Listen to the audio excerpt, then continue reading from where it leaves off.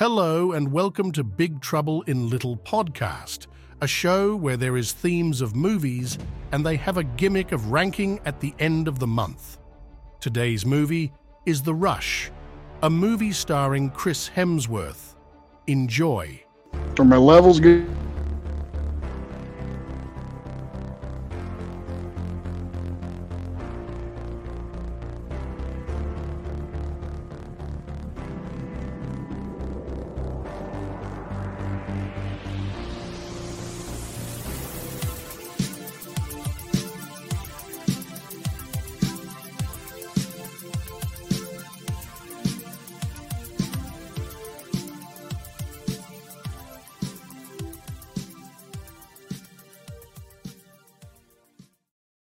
Hi, everybody. It is February 6th, 9:11 p.m. Eastern Time, and this is episode 272 of Big Trouble Podcast. I'm Joe Dubs. I'm Andy.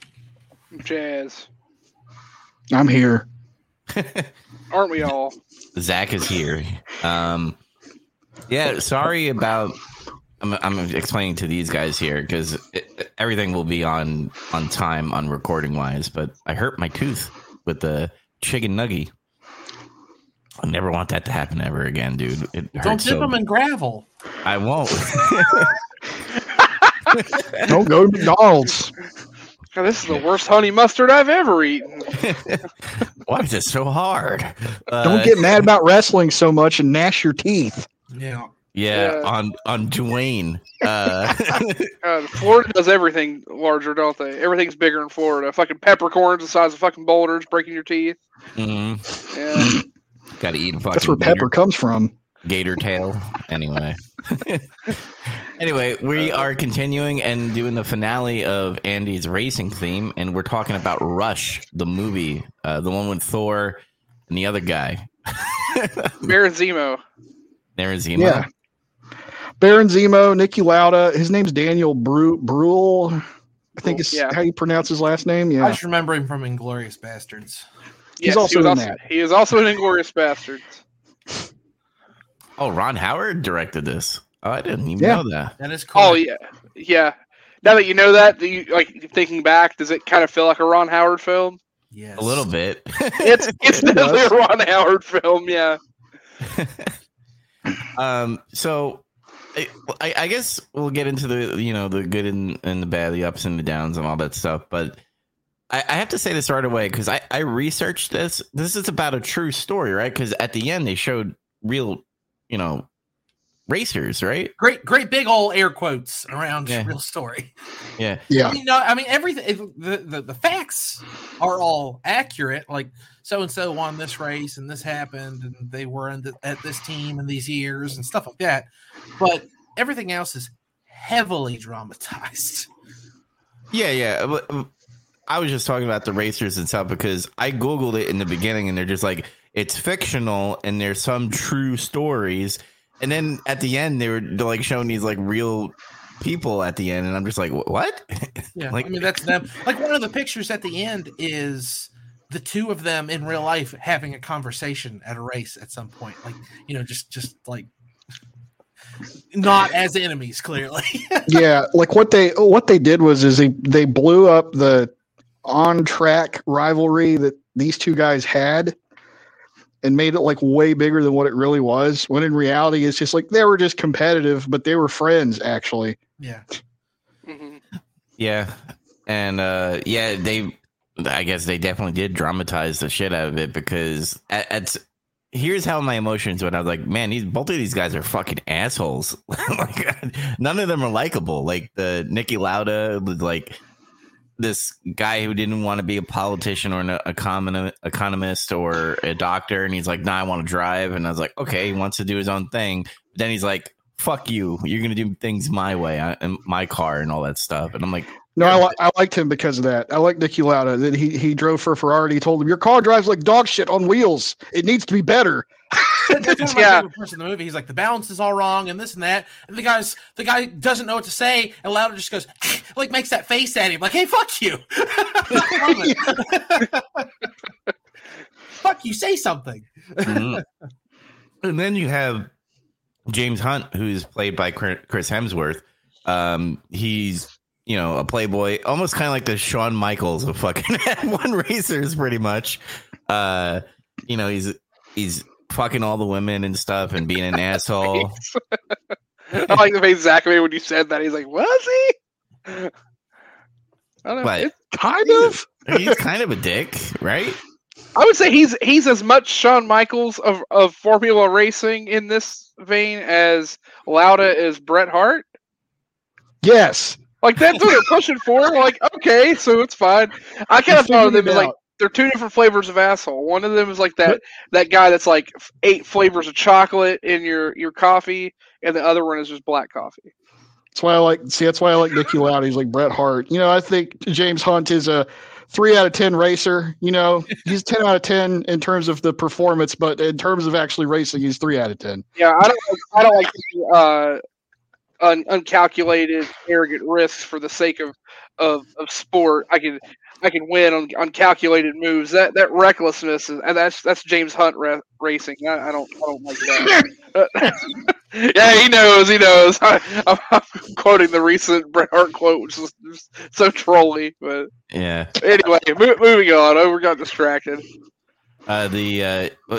Speaking of calculated, like Nicky Lauda is calculated because he's like the whole rainstorm thing. He's like, every race is a 20% of like survival rate. Like this is more than 20%.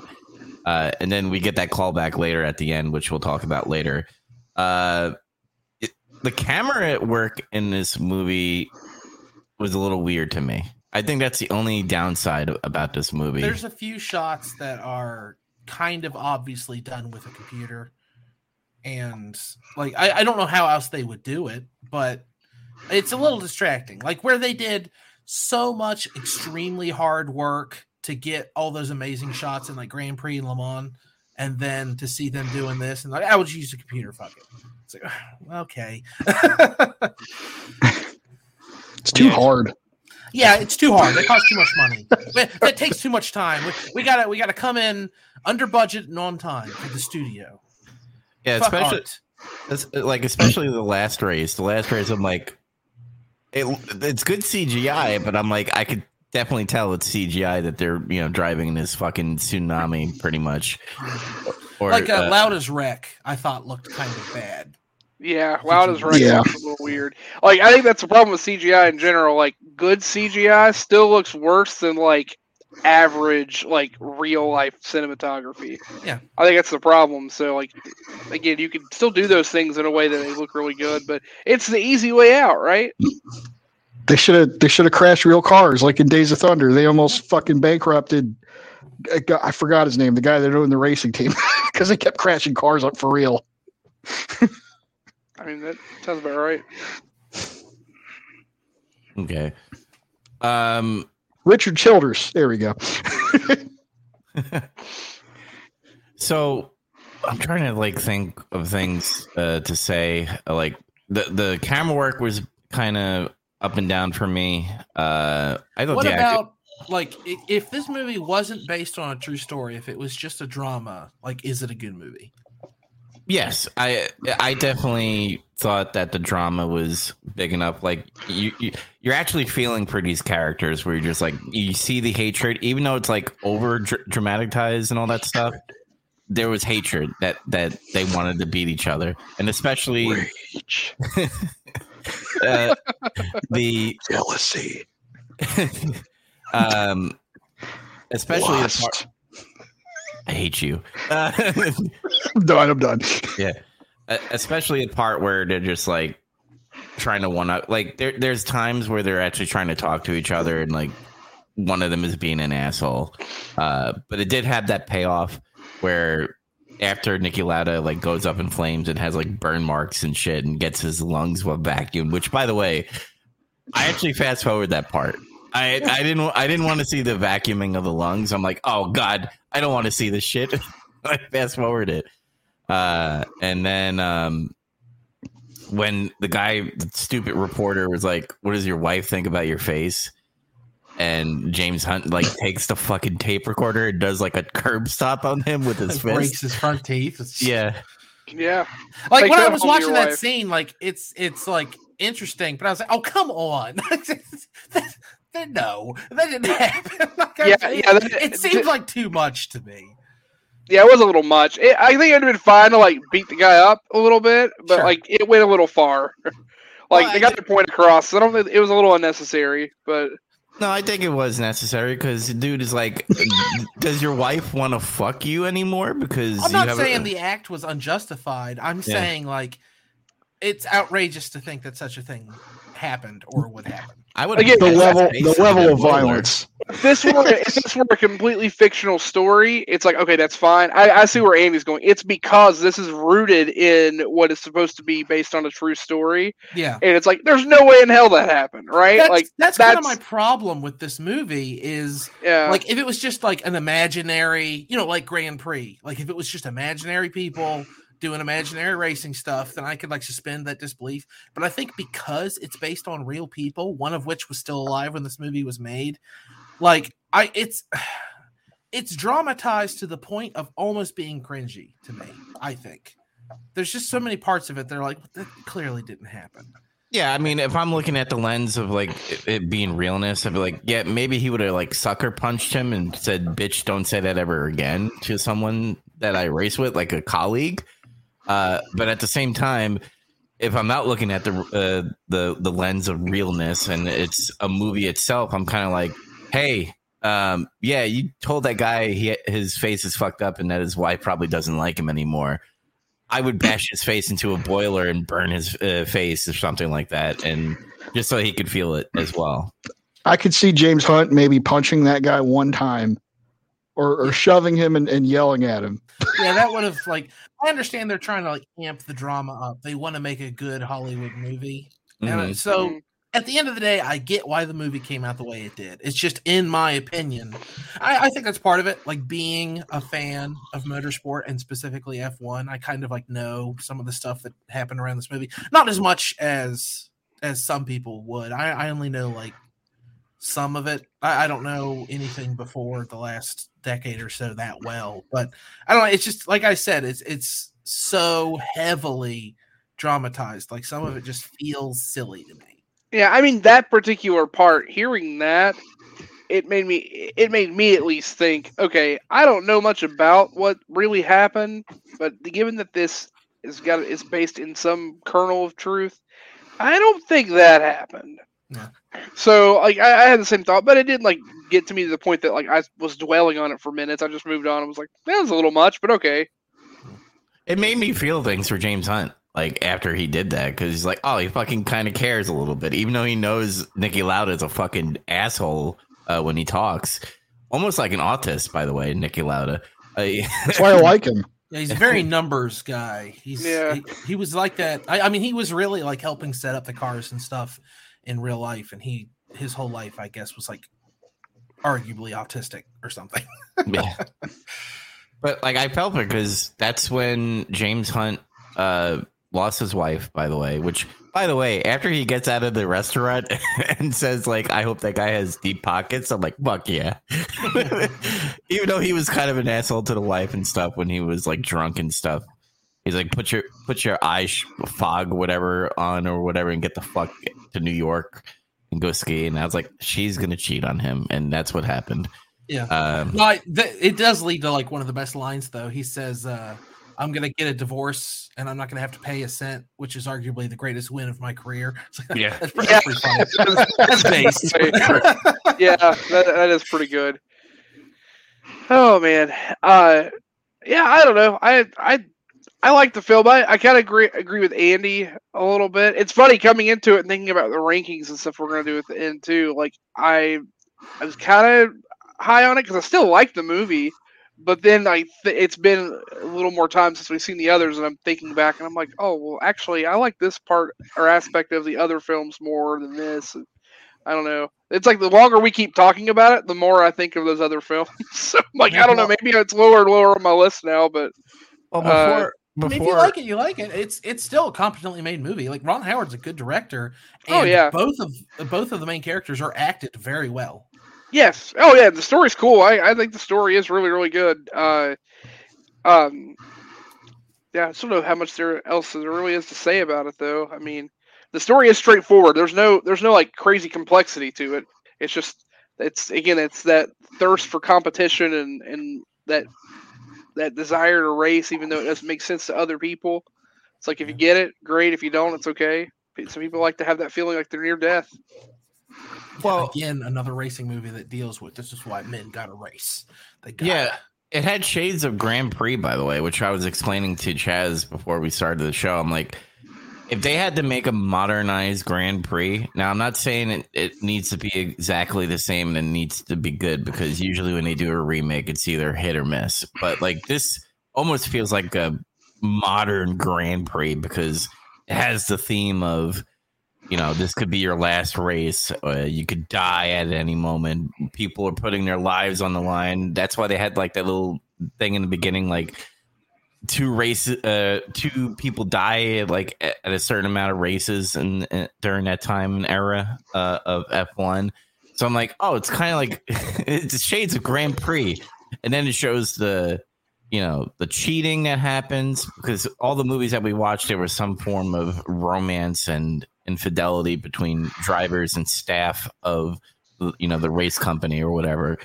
And then obviously they had the moment, just like in Grand Prix, where there was rain and the guy's like, we should cancel the race and do a vote. And they were like, no, fuck it. We're doing the race anyway. And something bad happens during that race. So like it has shades of Grand Prix, in my opinion, but modernized. I don't know if you guys agree or not.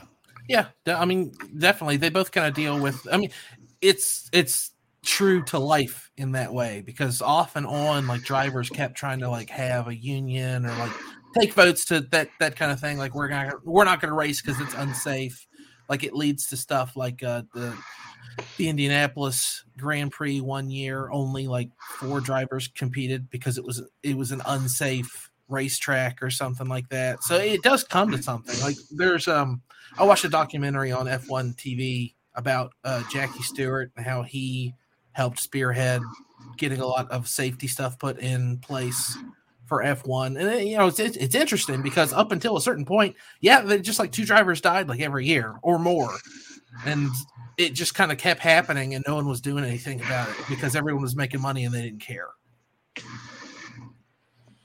Yeah, and when you win the world championship in the 70s, Andy, how much money would they make?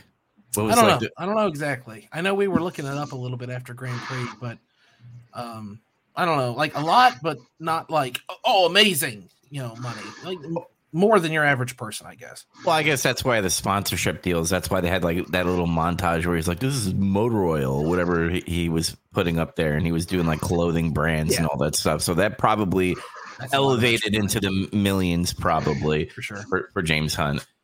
I did kind of like the ending. A lot of people that probably watch it, I don't know, maybe people have feelings. I started to have feelings, I guess, when Niki Lauda is like having PTSD moment while he's driving, where he's like, I don't want to do this. I could fucking die. And he goes into the pit stop. And he just gets out, and which, by the way, that team didn't seem really upset, and I kind of like that a little bit, that they didn't go crazy. That's cool. I also really like, and apparently this part is true. His team principal says, "Do you want me to tell the media that it was a technical malfunction or something?" He says, "No, just tell them the truth." I guess that really happened. He really did retire the race of his own accord, and they said, "Do you want us to say something's wrong with the car?" And he said, "No, tell them the truth. I don't care." That's cool. And did he really start like driving planes or piloting planes? Yeah, I didn't know this until recently, but I guess he founded a airline in Europe that runs, like, they actually, you know, it's an actual airline. They like large 747s and stuff. Again, a callback to like him being weird with numbers. One of his airplanes in his airline like crashed in the late 90s or something, and he was instrumental in figuring out what happened. And then when he took the information to Boeing, they started building all of their planes different. Huh. So like that's the kind of mind he had. Is he out out airplane Boeing or something at some point. Plane is like dog shit with wings. Exactly right. You need to fix it. But they were investigating the crash, and I guess he's credited with discovering something that Boeing didn't know about. That caused He was sitting in like the cockpit or whatever. He's like, I could feel it in my ass. Yeah, that's right. That's giving me yes. That I guess if I had any cringy moments, it was when he met his wife, by the way, and like met those two Italians and just like, you're Nicky Lauda. And I'm like, that's one of my favorite parts when he's driving the car. Yeah. Oh, I love that part too. Yeah. What was wrong with that? Why'd you think it was cringy? It was a little cringy. Because at the same time, like, this is a rookie driver. Nobody knows Nicky Lauda. So you're okay with the race car driver going with Ferrari? Yeah, everyone in Italy would know who he is. Yeah, the guy says it's Ferrari, and the whole thing is that the girl just treats him like, oh, this is some like homely looking asshole, and he drives like a grandpa, and then all of a sudden, boom. What was he who he is? And he was an established F1 driver before he went to Ferrari. He was with BRM.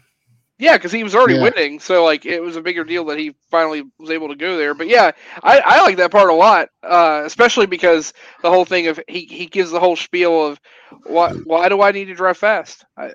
There's nothing. I'm not winning anything. Like why take the risk until he gets her? do it because I tell you to, or because I'm asking you to. I think that's what she says. What was he driving? A Volvo? What was that? I don't know. That looked like an old Lancia or something, or like for me, I'm not kidding. That's what it looks like. It was like a Jason Bourne fucking chase scene a little bit when he was going through all the cars and stuff. I actually. Now we don't get a lot of Olivia Wilde in the movie. She's kind of like there, like where's Alexander, and he's doing his little visual training or whatever he's doing. And then the part where he's like drunk out of his mind yelling at her, and then the restaurant scene, and then obviously she was happy for him when he won the world championship, which I thought was cool. But if I had to choose between Olivia Wilde and Nicky Lauda's wife, I think I'd choose Nicky Lauda's wife. She's a true champion for staying with someone with like third-degree burns or second-degree burns or whatever on his face. I mean, he wasn't handsome before, I guess, so clearly she can like someone for who they are inside. Mm-hmm. And they had that moment where he which by the way, like they cut after the scene and I was like, wait, are they divorced now? Because like he has like signs of regret, like happiness is the enemy. And she's like, well, if you think happiness is the enemy, then you've already lost. And then it cuts to the next scene. I'm like, what happened? Did they divorce? What's going on here? Oh, no. I think lives in a trailer now. Yeah. No, I think that is just like he's already thinking about, like, actually, that part is really important to compare to when he, at the very end, when he decides to now, it's not just about racing or stopping to race because he's going to lose his life. It's because he has something to live for. Like, he's living for more than just racing and living for himself. He's now realized, oh, I have something more important. I have something to lose. I lose her if I die. Like, or she loses me, that same thing. So I think that's an important part of the movie in foreshadowing. Like, he's actually decided now, like, I'll give up something. Where, James Hunt's character is like, no, fuck that. I want glory. Fuck all these women. What's funny is he wins that one race and he's basically just done. Or he wins the championship. I mean, he never really. I think he raced for a couple more years, then he just quit. He was just like, "Yeah, I'm done. I did one, and I'm good." I think he was trying to prove himself. Well, but he was already from like a well-off family, right? Like, according to how they kind of displayed things, it seemed like that. Plus, I can't remember the name of the girl at the beginning. He has a very short fling with that one woman, and then just moves on. Which that's the whole thing. Like, he's just like, "Oh, I'm just gonna be with all kinds of different women." But that one at the very beginning of the movie, isn't she from Game of Thrones? Maybe. It's not Khaleesi. No. Hold on, let me look it up. Let me see. Not Khaleesi. She, Natalie Dormer. Yeah. Yeah, at the beginning, the nurse that he has sex with, and he's like with her for a while, like they're dating. It's the person that he's dating whenever he and Lauda first meet in Formula 3. Yeah, they first meet, and they're racing, and then he calls him out for being an asshole and calls him in a wreck, and he's like, "Oh, You did exactly what I thought you would because you're not gonna take risks.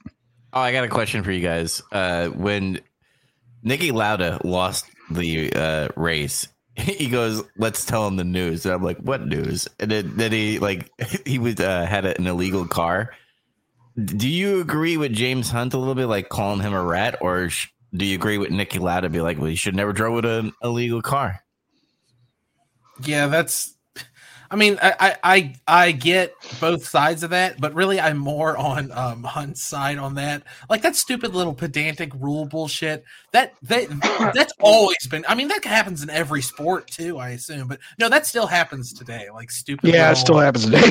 Yeah. Stupid little things. Their car's wrong. Their car's wrong. Their car's wrong. You have to disqualify them. They're out. Yeah. No, Yeah, that's not fair. You can't. The rule book says this. No, that's not fair. It's come on. In competitive card gaming, it's called angle shooting. People do the shit like that to like cost someone. Oh, they took an illegal turn. Oh, they made a move. Sorry, can't take it back. Sorry, you got to be disqualified. You drew an extra card. Like it's silly, but people will do that. Yeah, it's just part of being competitive, and it sucks. Like it's no good. Yep. It's part of being competitive, but it's like the worst part of being an observer to competition. Yeah, no one is benefiting except for the person that ends up with the desired result at the end. Yeah. Like it almost comes off like if as long as that person doesn't get disqualified, like if it blows up in their face, that's when it feels justified, and that shouldn't be the case because technically you're rooting for the person that did something illegal, but it's all screwed up, right? It's shit. Yeah, I was a little bit on James Hunt's side, but I kind of see what like Nicky Lauda is talking about because again, if that gave him a little more advantage in some way with the spoiler, because that's what they were measuring, right? The spoiler. I think it was just the general width of the car. I thought. I'm not sure. Yeah, it was definitely like dimensional length of some kind. Like I just don't know if it was specific to the spoiler versus. Yeah, it was the whole car actually, because they were talking about how to fix it, and they were annoyed that they were gonna have to do a bunch of stuff. It wasn't just the wing or something. Mm-hmm. Yeah, it was like the wheelbase or some shit. Yeah, well, and the thing too is like I do agree with what Dubs was saying there. It like that type of thing is it's one thing if it's just a silly little rule for the sake of it, like it's dumb. It's like the equivalent of in the middle of like a really competitive basketball game, someone like flounders, like about like a fucking fish to get a foul call, like it's like cheap shit like that. Like whenever clearly nothing happened, and they when LeBron James acts like he got like punched right in the face when he didn't even get touched. Like shit like that. But at the same time, if someone's actually getting a competitive advantage by whatever, not following the rules or finding some shortcut, like, okay, well, at the same time, call them out for it. It's just.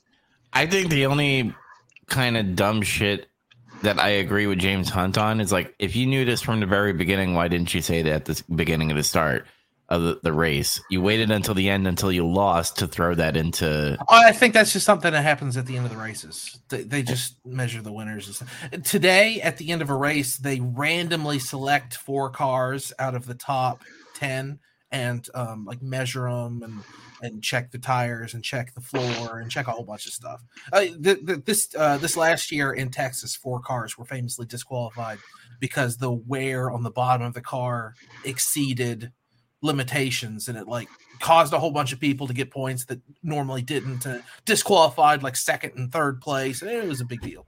Mm-hmm. Yeah. I know I kind of shitted on like the camera work. The one thing I want to say that I liked about was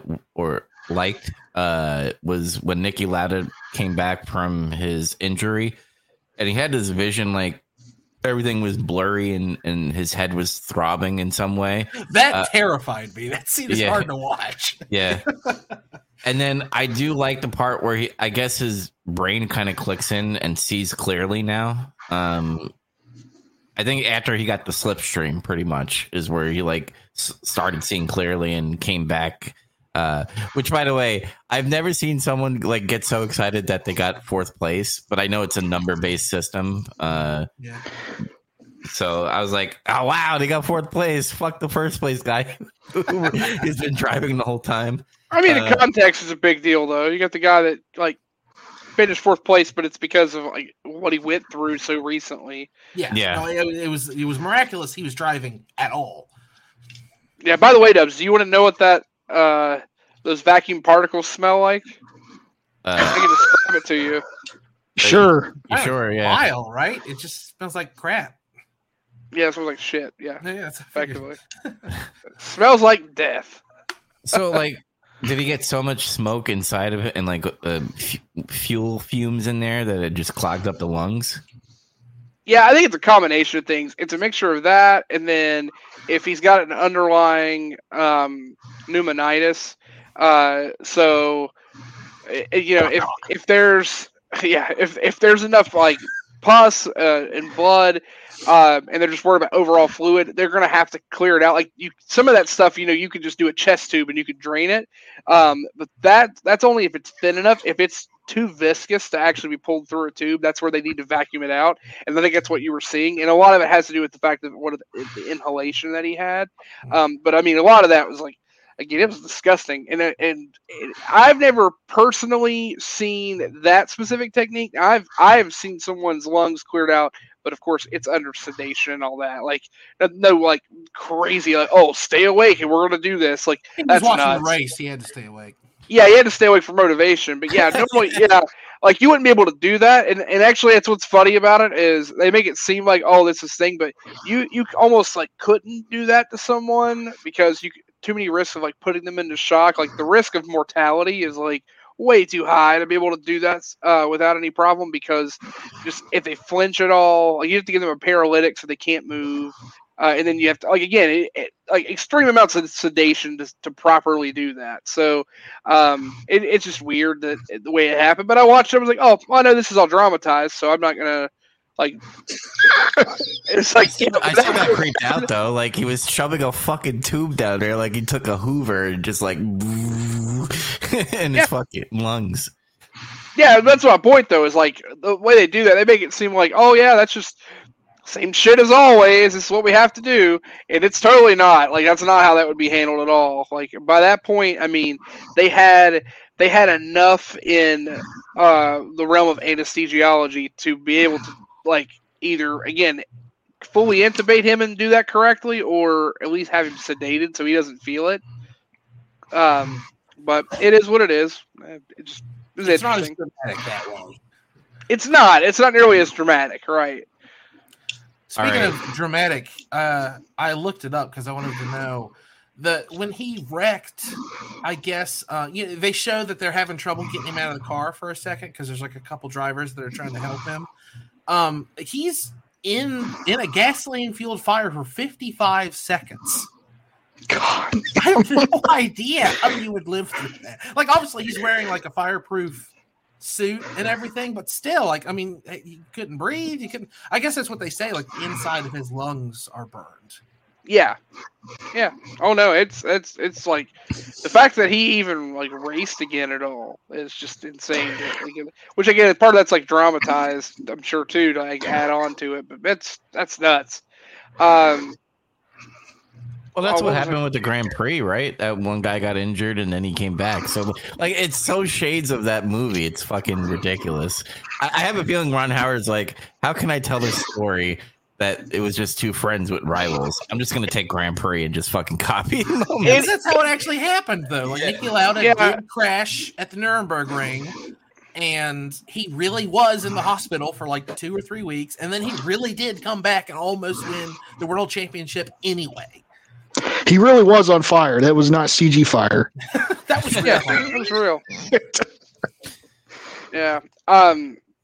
Shit, I can't remember what I was going to say. Oh, we didn't talk about one of the other graphic injuries. That compound fracture that they show with the guy's like leg, just like, whoo, that was rough. Damn. That is. Yeah, I watched that just a little bit shortly after my accident, and I was like, "Oh fuck!" I can see that.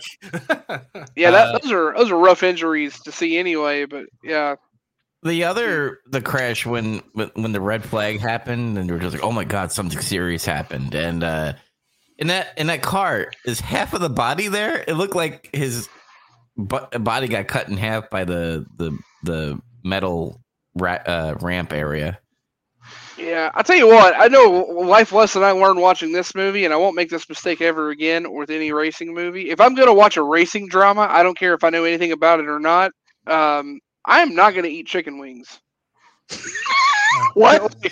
I was eating wings during this movie. I just like munching on some wings, and then that scene came up, and I was like, and I looked at the wing, and I was like, okay, I'll get through this, but I didn't We need all that. have bones. Nothing's gonna stop me from eating wings. I'm just gonna eat. You know what I Just learned in gonna this eat. movie? If you drill a hole into your fucking helmet, there's no condensation. I wanted to mention that too, because like they drill one hole and the visor's up, and then the other one's like the visor's down, and it has that half a second of like body horror. And I was like, oh my god. Yeah. That's funny. I like to think that Zach like now thinks about the wings, and he's like, I wonder if I cook this wing for 55 seconds in a gasoline fire, what would happen? Would you eat It a would wing like taste like that? shit. Yeah, it would taste like shit. I'm the Nicky Lauda of wings. I won't accept that. Yeah. Your wings are shit. The aerodynamics Your are wings off. are shit. They were tossed in dog shit. Get out of here. I do like his character, just no nonsense. Like, All just right. doesn't put up with it. So, car nerds, what is better, the Ferrari or the McLaren? Depends on the year and how well it was built. How about now? What 2023 McLaren? Okay. No, oh, was it barely? I couldn't remember. I don't know, but I don't know. But You know what? Honestly, I think the Ferrari might be a better car, but I think the Ferrari strategy is bullshit, and it won't let the Ferrari car be good. I guess. Yeah, because that's the correct answer. I think. But yeah, it changes from year. Here's this is I'm surprised they didn't mention this in the post of the movie or whatever. But I looked up a bunch of stuff about Nicky Lauda, and I'm a huge fan of the guy after this movie. But he won the year before most of the movie takes place in 1975. So he's world champion during the movie, and then of course all that stuff happens, and James Hunt is the champion, and he does say this the very next year Nicky Lauda is the world champion again. So he's world champion twice in 3 years. And then some other stuff happens and he retires. Small fun fact, the year after that, Mario Andretti won for Lotus.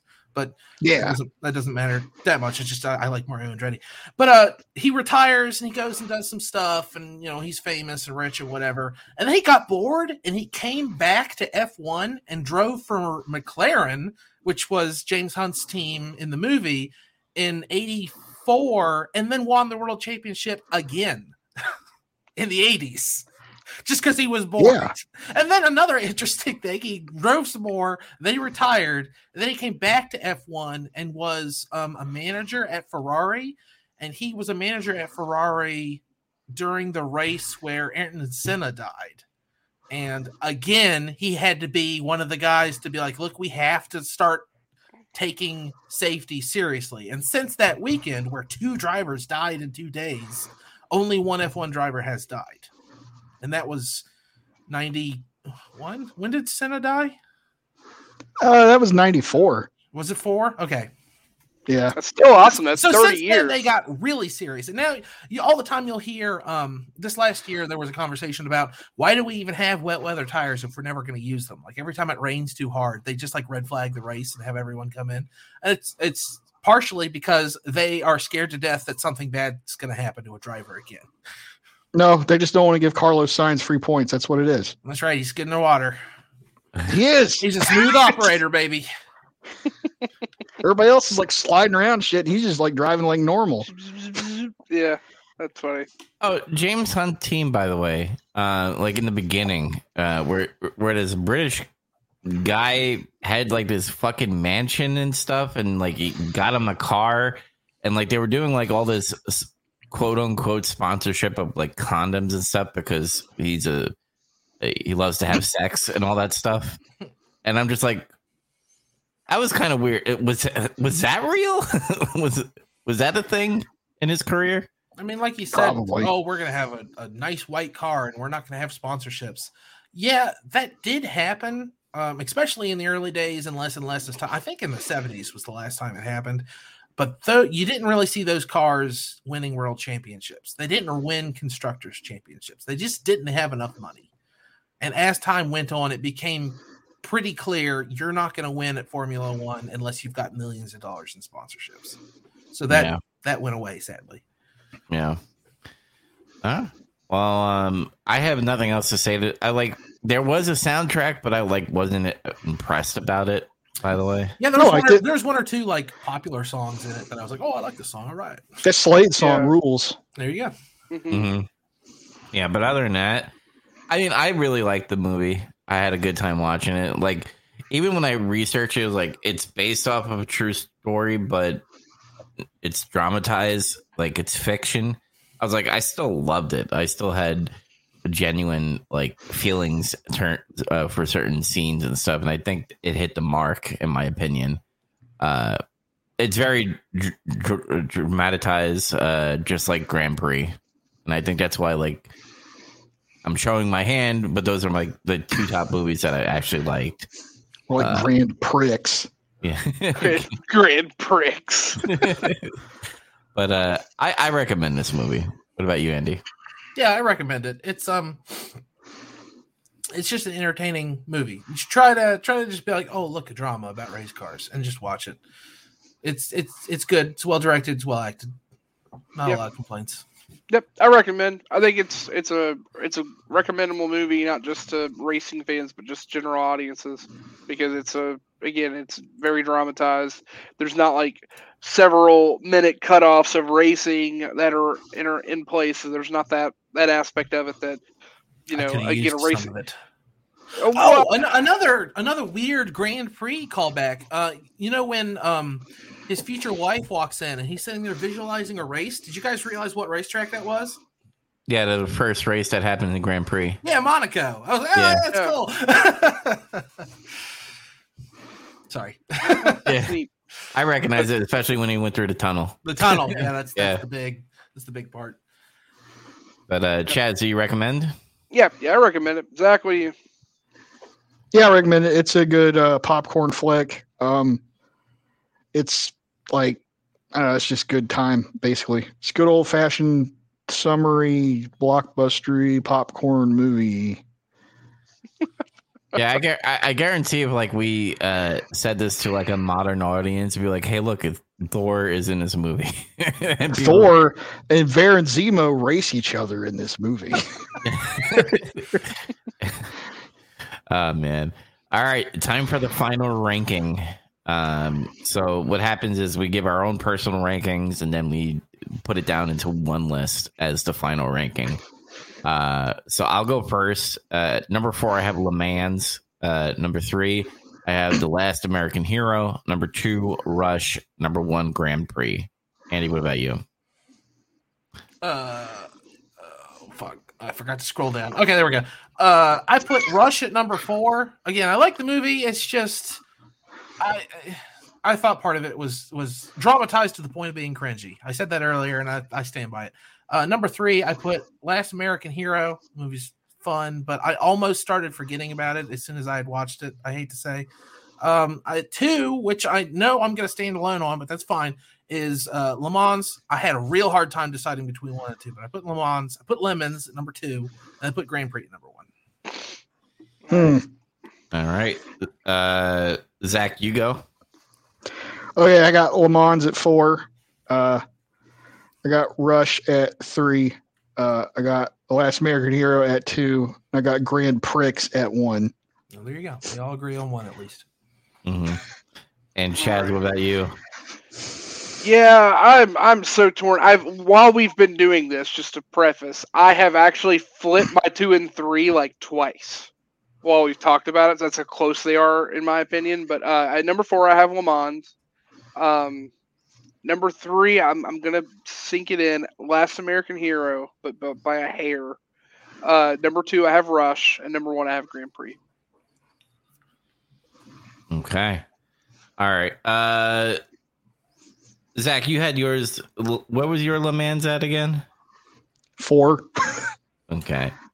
Andy, you have to defend Le Mans at number 4 and moving it up. I mean, as far as like the show ranking goes, I get putting it low. I like it. It's just like Le Mans is like these other movies are all entertaining. They're all movies, but Le Mans feels more like a film. Like someone wanted to make something that meant something to them, and it might not mean something to everyone clearly.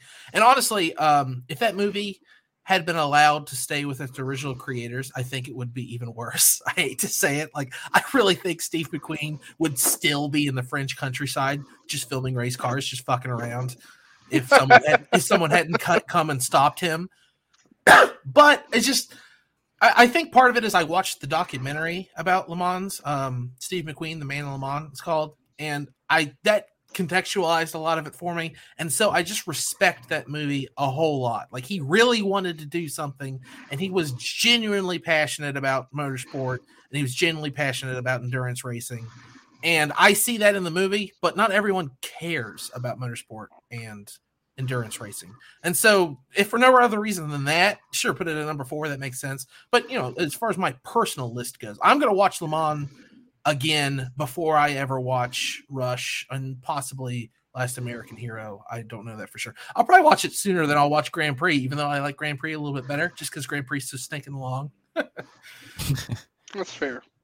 All right. So set in stone right now is we all agree Grand Prix is at number 1 and majority agrees Le Mans should be at number 4. So the fight is number 2 and 3. What deserves the third and what deserves the second spot? So Zach, if I remember correctly, you have Rush at number 3, correct? Yeah. Okay, and Andy has his at number 4, which would be close to number 3. And Chaz, me and Chaz have it at number 2. Now I know Chaz has been saying like it's been switching between 2 and 3 throughout the night. Me, on the other hand, Grand Prix literally goes ahead for me personally, but if I had to like rank this or review it, by a half a point over Rush as getting the lead for Grand Prix. I highly like this movie because just how it was written and stuff. Now, again, if I was looking at the realness, I'd be like, yeah, this is all cringy on how they're portraying these moments.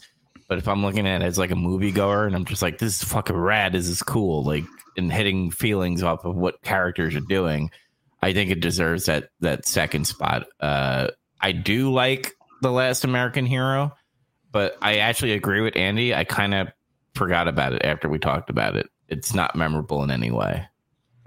I disagree. I've thought about that movie ever since I watched it. Yeah, I've had fond thoughts of that movie. I really liked it too. I went back and forth. I don't know. Maybe I'm a switch. Yeah, I feel like they're almost tied. Like I have them like literally just right neck and neck with each other, like a ranking. They have a lot of similarities. They're both based air quotes on a true story, more air quotes. They both don't lean as heavily on racing footage. Yeah, it's a movie. They're not overindulgent in the racing. Exactly right. Yeah, it's more about people than it is about motorsport. Yeah. Mm-hmm. And they're also like a good length. Like Rush is just right at that 2-hour mark, right? And then Last American Hero was an hour and a half. Oh boy, it was a snack. It was wonderful. 90 minutes, delicious. Yeah. Well, yeah.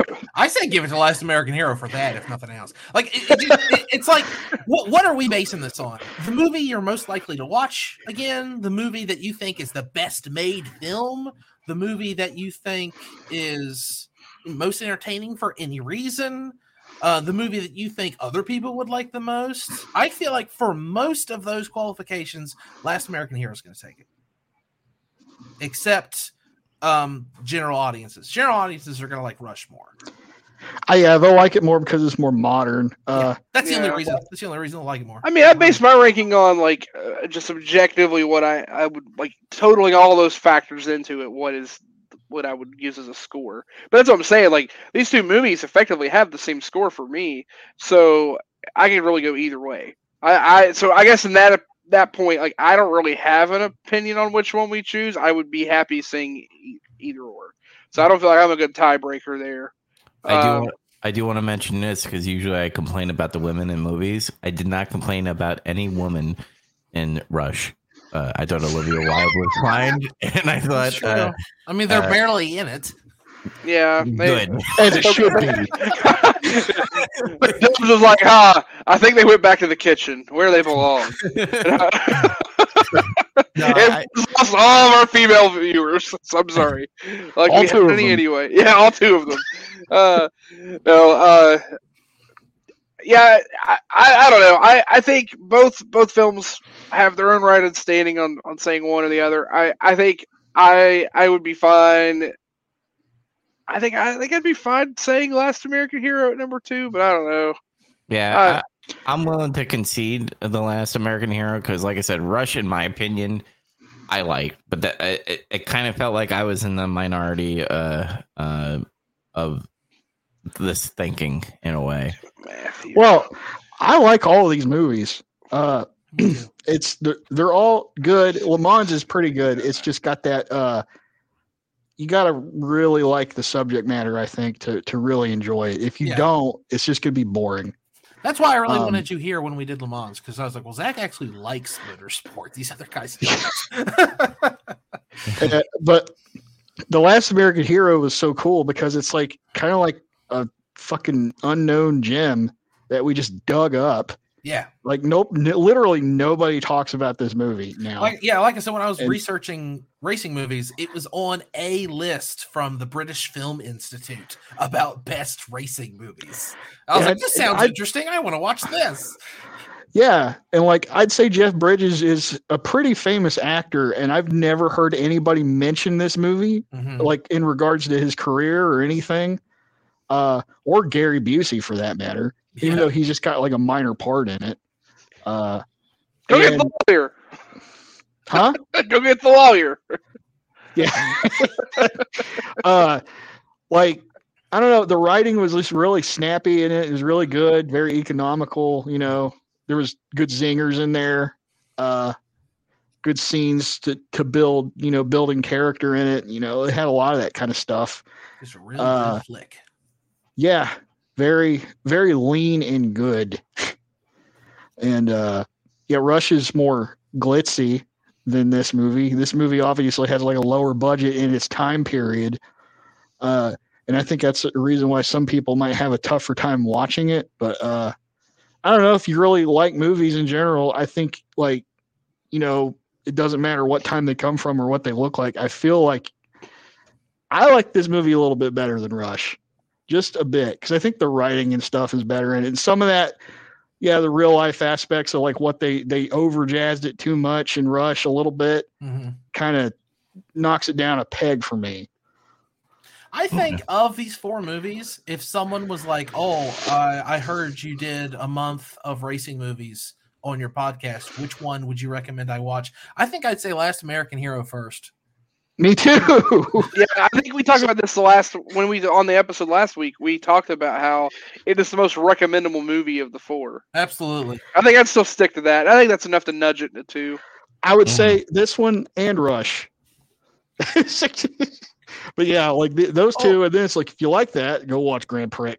Yeah, that's the thing. It's the gateway drug. Yeah. And if you want to overdose, go watch Le Mans. Yes. I'll tell you what you do. You're going to watch Last American Hero, then you're going to watch Days of Thunder, then you're going to watch Talladega Nights. Last American Hero just tickled me because of how American it was. I loved it. It really was.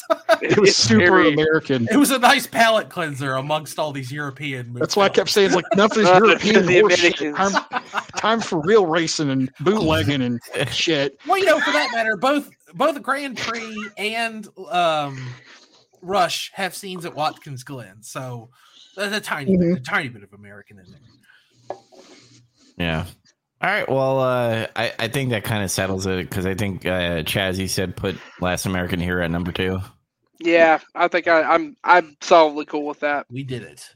Okay, so number 4 is Le Mans, number 3 is Rush, number 2 is The Last American Hero, and number 1 is Grand Prix. And that Justice was served. And I wanted to do one quick thing at the end because this is the end of my theme. It's all motorsports movies. When this airs, it's going to be the last week in February, right? Yeah. Okay. The new season of Drive to Survive will have just come out.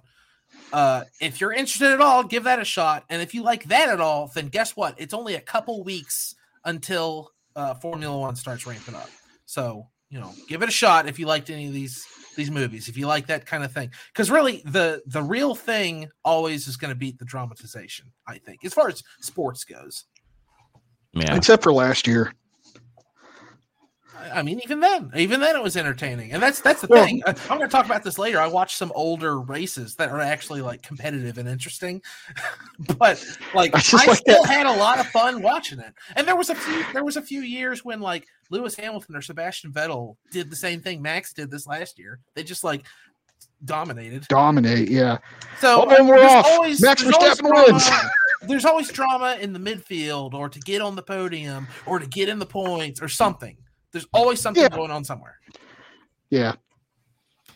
All right, but that's all. If you like racing stuff, the end of February is perfect because everything's going to start ramping up. Actually, endurance racing will already be underway when you hear this. Cool. I'm going to check it out. March is going to be the Chaz's month, and he's going to be choosing Denzel Washington Appreciation Month. Do you want to give out all the movies, or do you just want to say what the next movie is going to be? No, let's go ahead and tell everybody. So yeah, I thought it'd be cool to celebrate an actor. I was trying to fit in theme. Of course, we talk about how we film these and everything. I wanted to pick something that was attributed to Black History Month. So I chose one of my favorite Black actors, Denzel Washington.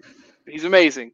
So I wanted to originally choose a film from each decade that he's been in film.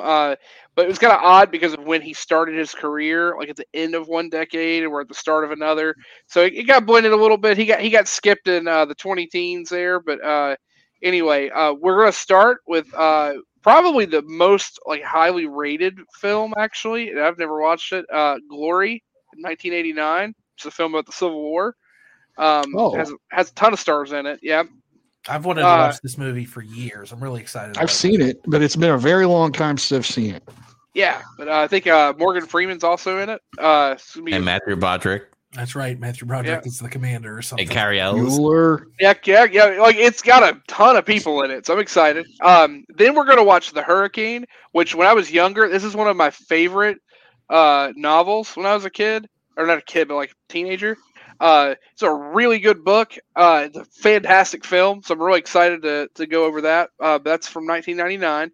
Then we're going to watch Man on Fire, which is a very dramatic shift. Big turn into edgelord territory. And then we're going to finish. We're going to finish with a movie that I would call divisive at best. The Little Things. I've talked about this movie on our podcast. I've seen this once movie. Or twice. This movie is infuriating.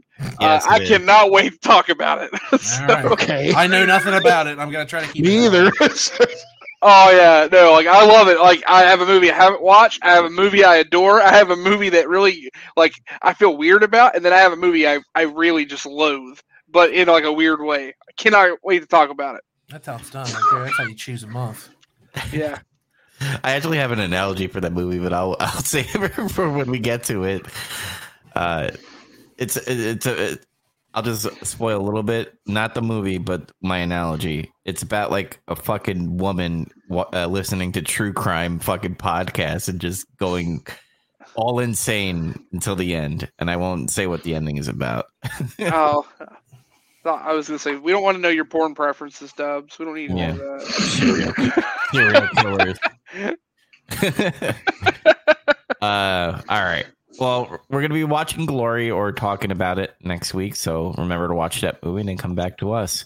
But we have some word from Randall Savage. So here he is. Ooh.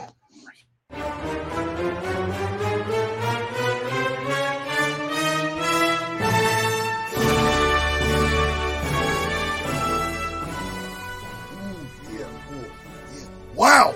Oh, somebody put a microphone in front of me. You know what that means, brother. Yeah. I've heard all about this podcasting thing. I think I've been on it a time or two myself, I believe. It's a little intergalactic for me, a little out there, but that's okay, brother, yeah. Because on Getting Some Color, you can relive moments, me and my glory, and my moment of glory before the yellow and red Brutus. You know who I'm talking about, brother. Yeah, the guy who was backstabbing, hot dogging, grandstanding. Forget all about him. You can see the Macho Man in his glory days, or you can hear people talking about it at least. You can watch, too. But hey, that's not what's important. The devil's in the details. Sometimes the details aren't important. Sometimes they are. These details, they're a little bit important. You can catch Get Some Color bi-weekly Thursdays, 10 p.m. Eastern. Be there or not, as they say. Wow! Wow, man, freak out, yeah!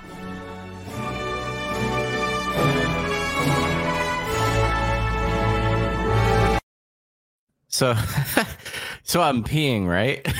And I'm listening to this ad. And your dick got hard. Yeah, that too. Randall Savage was like, yeah, man, that Brutus yellow and something. I just died. Hot dogging.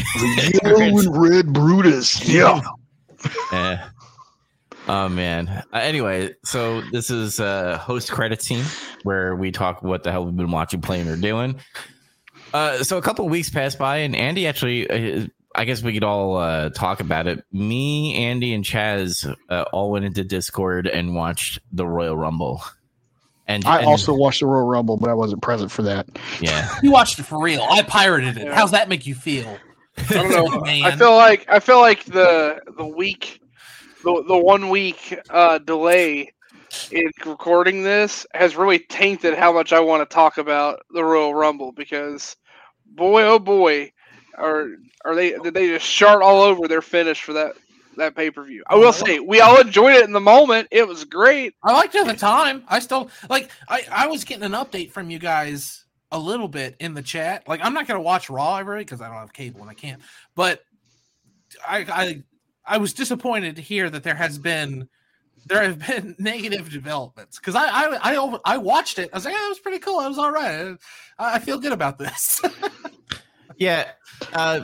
Just before we get into that controversy, and Andy just kind of, gave his little review about liking it. My review simply is like the women's Royal Rumble. I liked. I was dreading, but I was like, oh, this was interesting, and good on Bayley for winning and getting the spotlight, even though they don't want to put her in a fucking WrestleMania banner, but that's a different story. I like the men's Rumble. The in-between matches, leave or take it. I don't really care, because I know Roman was going to win anyway. It was still enjoyable, the Fatal 4-Way. And the Kevin Owens and fucking... What's this guy's name again? Logan Paul. God, boomer. It was okay. I didn't like it. Hey, that young man with the Pokemon cards, he did that thing. He went in that damn forest with those suicidal people. I didn't know. I almost Amazon. That kid that survived the suicide forest. I didn't know Amazon had a drink, an energy drink, Prime. But yeah, that match I didn't really care for. Again, it was okay. Yeah, I like the ending where Kevin Owens got caught with the brass knuckles. That was the only thing I liked about it. I didn't expect that finish, and I guess they're gonna extend that. Yeah, it's gonna be Mania, which again I don't care about that match, so that should be on the pre-show. Triple H. Just so I hope Logan Paul, if they want to fix it, Logan Paul does something cheeky and Kevin Owens gets hurt and he can't wrestle, so he gets someone else to wrestle for him, and he's like, I got an old WrestleMania buddy of mine, and then Stone Cold comes out and kicks the shit out of Logan Paul. That would rule. Honestly, that would be fun. It would be kind of funny, and it would come full circle with the whole Kevin Owens and Stone Cold story. So so you like Pokemon cards? What? And all that. Anyway, let's get to the controversy. So after Cody Rhodes won the Rumble, he did a significant thing at the Rumble. He pointed at Roman Reigns. And we're just like, he's choosing him. He's calling his shot. And then he did some weird fucking Bullet Squad licking the gun and pointing at the WrestleMania sign, which I guess was Bullet Squad. Bullet Club, whatever. This is funny. Squad. That's what I'm gonna call him from now on. Japanese boys. That's TNA's crew, Bullet Squad. That's Aces and Eights. Damn it, Dubs. But anyway, Andy's gonna die listening to us squander through this. Yeah, so he points to Roman Reigns, and then on SmackDown recently, he gets in the ring in front of Roman Reigns. They advertise it like Cody's gonna choose his opponent. Now, if you're following the brand split, Seth Rollins is on fucking Raw, and then Roman Reigns is on SmackDown. So we're like, oh, this is where he's officially going to say, I'm going to fucking face you at WrestleMania, and he's going to finish his story. So he goes up to Roman Reigns and says, I'm going to finish the story. I want that belt that you're holding. And that's the same belt that Bruno took away from my dad and all that stuff. And he says, I'm not doing it at WrestleMania. And not doing it right now. Yeah. And then he proceeds to say he went to counseling, which whatever the fuck that means. And he knows someone. No, he took counsel from several people. Yeah. Yeah. It's not like he went to therapy. Yeah, not therapy. Like when Raiden's like, I must consult the elder gods. He must consult the elder gods. He kind of did. He consulted with multiple people, but he talked to this one person that Roman knows. And then, if you smell, and then he comes out, he shakes hands with Cody Rhodes, and he's talking in his ear. And Cody Rhodes looks visibly upset, like he wants to fucking cry. And he gets out of the ring. He kind of like does that weird I don't know if it's a work or not, because he did it so well where he looked like he was about to fucking cry. He did that like head movement type of thing, and he gets out of the ring, and The Rock kind of like stares him down a little bit. Like he's like, why are you taking so fucking long? Get out of my spotlight, bitch. And then he turns around, and then we have the camera angle of Roman and Rock staring at each other with the WrestleMania sign in the background. So my problems with everything is because if they knew about where this direction was going before the Rumble, why the fuck is Cody Rhodes winning the Rumble, calling his fucking shot, and then sideblinding him?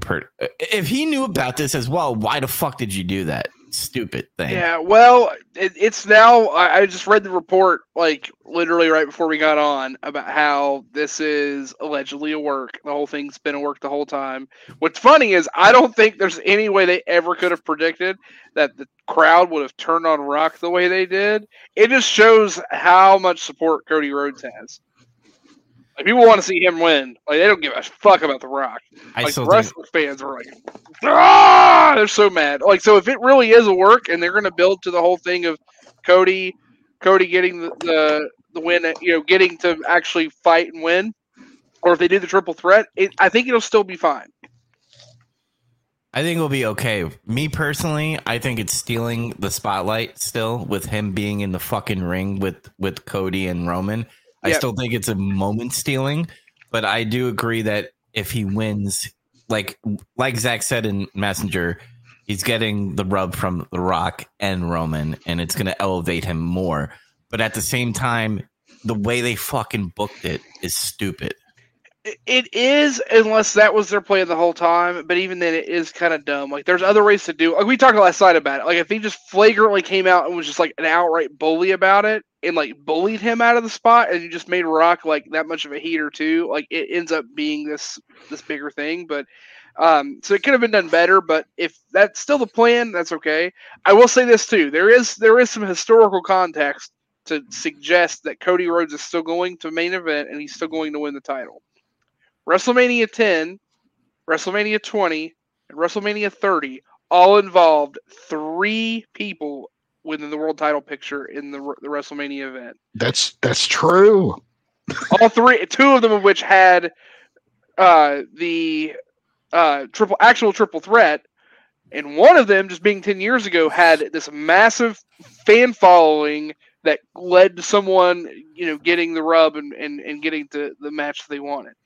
It is entirely possible this is what the plan is. So either it could, and I've called this forever ago, like they either could do 2 matches, like, Cody's got to earn his shot, like he faces Solo or he faces someone else to win the chance to take on Roman, and Roman and Rock face off night 1, and then Cody takes Roman night 2, or they do a triple threat, or maybe Cody and Rock face each other, and Cody beats The Rock, and The Rock's like, I'll back down, and I'll be the ref. I don't know. Whatever the fuck they end up doing.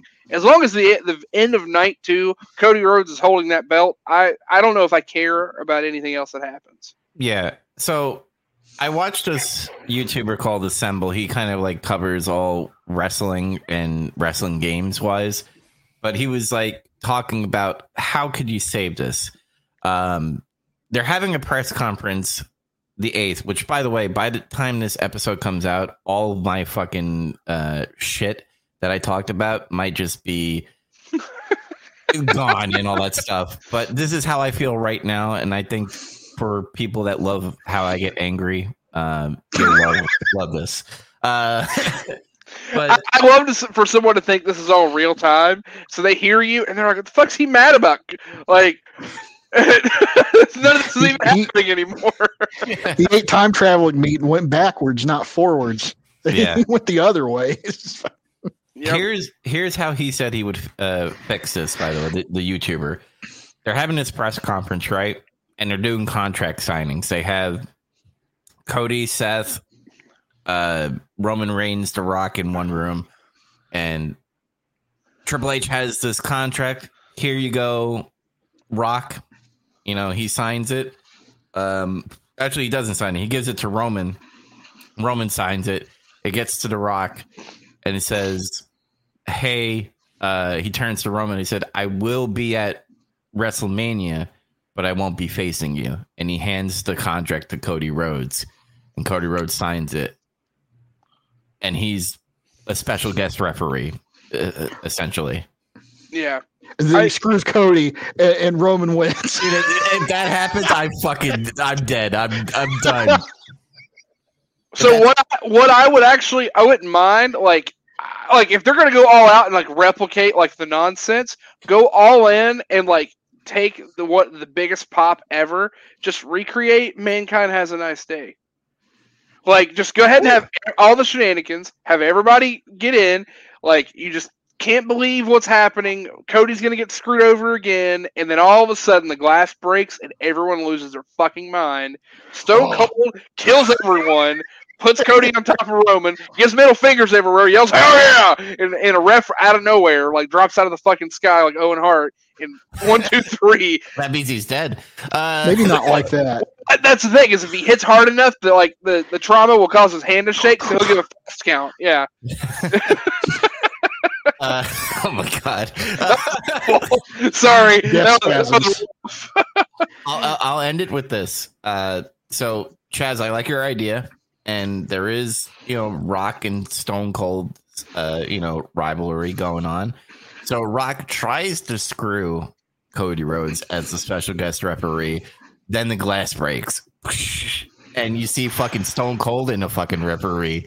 Stone Cold fucking The Rock and does the 1, 2, 3, and you get that moment. Again, it's kind of like moment stealing in a way because you have these legends that are getting in the way, but it's still going to elevate him, I guess. I mean, I would say it would get a pop from there's still lot of ifs in all this. If I get to be in Philadelphia that weekend, I don't even care what it's for. I don't even care if someone like a heel plays the music and then Stone Cold doesn't come out. If that glass breaks, my hair's gonna fall out. I can see someone like dropping a beer bottle in the stands and fucking Chaz just fucking marking out.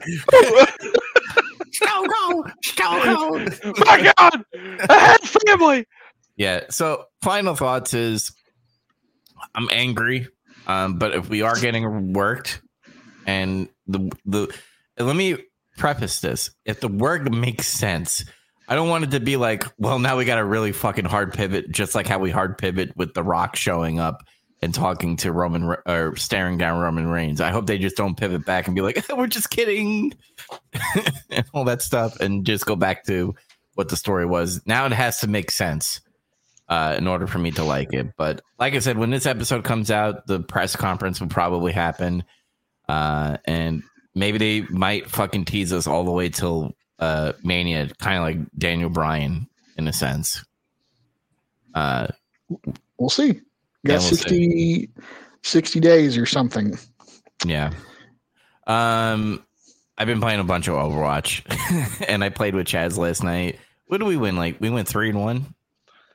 Yeah, we only had one game where like we just had like some idiots on our team that were not playing support properly, like just brain dead supports that were not doing it. Like whenever someone that's not supporting has more healing than the healers do, there's a problem. But we had one game where we absolutely railed. Like I went 19, 12 and 0 or something, and you like had like what 15 kills, a bunch of assists, and only like 1 or 2 deaths. Like we just totally train railed the team. That was great. Ownage. You're not good enough to play competitive with him, though. So I'm not. Well, hold on, fucking guy stalking my fucking Overwatch. I didn't do anything. I was sitting at my computer, and Steam popped up with a little notification that said Joe Dubs is now playing Overwatch 2. And I was like, "Oh, someone wants to know about this." There's no cross-play in comp, by the way, sadly. So he wouldn't be able to join. But he said he would download the PC and restart again for all his skins. For the third time. Can't you link your account or some shit, I thought? No, they don't share. Yeah, I know it's shitty. So I originally had the game when I played characters. Yeah, like they're that's only for the new. Like most of the characters are unlocked in all fairness, and almost all the ones I use are unlocked, so that's not a problem. It's the ones that are new from the new game itself. But that said, when I played on Xbox, I played high level competitive, and then had all my stuff on there, and then my Xbox shit the bed, and I ended up going back to my PS4. And then I ended up getting the game a little bit later for that and played just here. And I've just dabbled here and there ever since. Just, I play for a little bit and then I get tired of it or I don't have anybody I'm playing with. But I never really got back into competitive on the PlayStation. But there is a big difference between console and PC. So I'd be interested to play. I've never played on PC competitively, so I'd be curious. But under the Xbox, yeah. Oh, I mean, as all competitive stuff is, but I'm fine. My blood pressure's lower. We had a team that said we were going to spawn camp you, and they did. They actually told us, they prophesized of them spawn camping and killing us. But they also threw a couple of rounds just so that they can keep the killing going. That's hilarious. That's like the best trolling ever. It is the best trolling, but when you're receiving it, it's annoying. In Valorant, you're able to forfeit the game. You get all votes. I wish that was like in Overwatch, but it was funny. Like at one point, I think they pitied us and they were just like, let's let them win. And we won. So yeah. So the only thing with Overwatch, this is one of those things, like anything is team based like this. Again, I play a lot of competitive League of Legends too. I mean, hell, even Rocket League, like just anything when you're playing team based, the game, I've gotten only so far playing solo queue because when you don't have anybody else to rely on in these types of games, you can only get so far on your own skill, and then you have to depend on other people. and it gets infuriating when you can't trust the people that you're playing with. So there is something beautiful about these games when you get to play them and you are actively communicating with the people you're playing with and it's working. Like, it's great. But also, there is that hellscape that is, everyone around me can eat a bag of dicks and have ass cancer, and let's call them every racial slur we possibly can. I'm just going to do what I want. Yeah. Like, I hate that shit. Like, I legit had to stop playing League of Legends because of blood pressure problems, because of shit like that. And not that I was ever going to do anything with that and, like, make money from it, but I was really fucking good at that game and then just had to give up because it was killing me. So it just is what it is, you know? But I'm having fun playing Overwatch. If we literally just jump in quick play and just do that the whole time, I'm fine with that too. I'm happy doing that. But if we can do some ranked, if it doesn't work out, no big deal. No skin off my back. Yeah, the people that I was playing with last night, it got heated at some point where like they were yelling at each other, and I was just like, I just want to play a game. Yeah, see, that's something I'm worried about doing ranked. I don't want to get into that shit. Like, I do too much shit at work. I don't want to deal with that. I just want to enjoy the game, play. Yeah, because I did like, I don't know if you ever seen the meme of like the hockey goalie person like, why you have to be mad at the only game? That was me last night. But yeah, I had fun. We need to get Andy and Zach onto Overwatch 2. It's free to play, and you can play with your consoles, and we could all play together. Yeah, that's true. Yeah, and I'll keep it on console if you guys play. I don't have to necessarily do the rank stuff. I got plenty of sweet-ass skins. It'd be better for me if I played it on my PS5. Might have to hold off on installing it for a little bit for now. Okay. Because of ISP issues of where I'm at right now. Gotcha. I could play it on my Xbox, but I just had to delete a bunch of stuff to install the new Like a Dragon. So maybe I want to wait a little bit too. I need to get an external hard drive for that thing. Let Dubs and I rise and burn in ranked. Let's get all of our comp shit out of us, and then by that time we'll just be ready to be filthy casuals, and we can over the watches. Yes.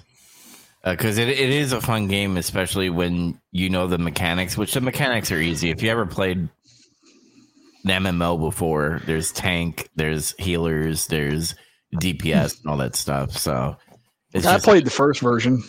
Yeah, I played it for a couple years. I played the first one a bunch with Zach, actually. Yeah, well, we played it before. It was fun. Yeah, we should jump in. It's all the same. We already know what we're doing. Mm-hmm. All right, and I guess I'll end it with this. And I know by the time this fucking episode comes out, all the news, because Phil Spencer came out today and said that they're going to announce all the changes They'll know. It'll be the future. Yeah. It's kind of sad because I mentioned it in a messenger, and Zach is like, I don't blame you. I was like, I'm kind of bummed out because when I buy a console, it is for certain exclusives that I think I'm going to be playing on that system. Now, it is going to feel a little weird when Master Chief Collection shows up on fucking PlayStation Store somehow. And yeah, you heard that right, people. Apparently, Microsoft is going to be going third party and distributing their exclusive to other consoles or platforms. So it's going to be smart TVs. It will be PlayStation, Nintendo, and PC, which they've always been doing. Reportedly, I mean, it might still be. The only thing I've seen is supposedly they want to release Hi-Fi Rush and maybe that pirate game on other platforms, like as a test. So it doesn't necessarily mean they're going to start dumping, Halo, Gears, and Forza on the PlayStation or anything. Yeah, we'll see what happens.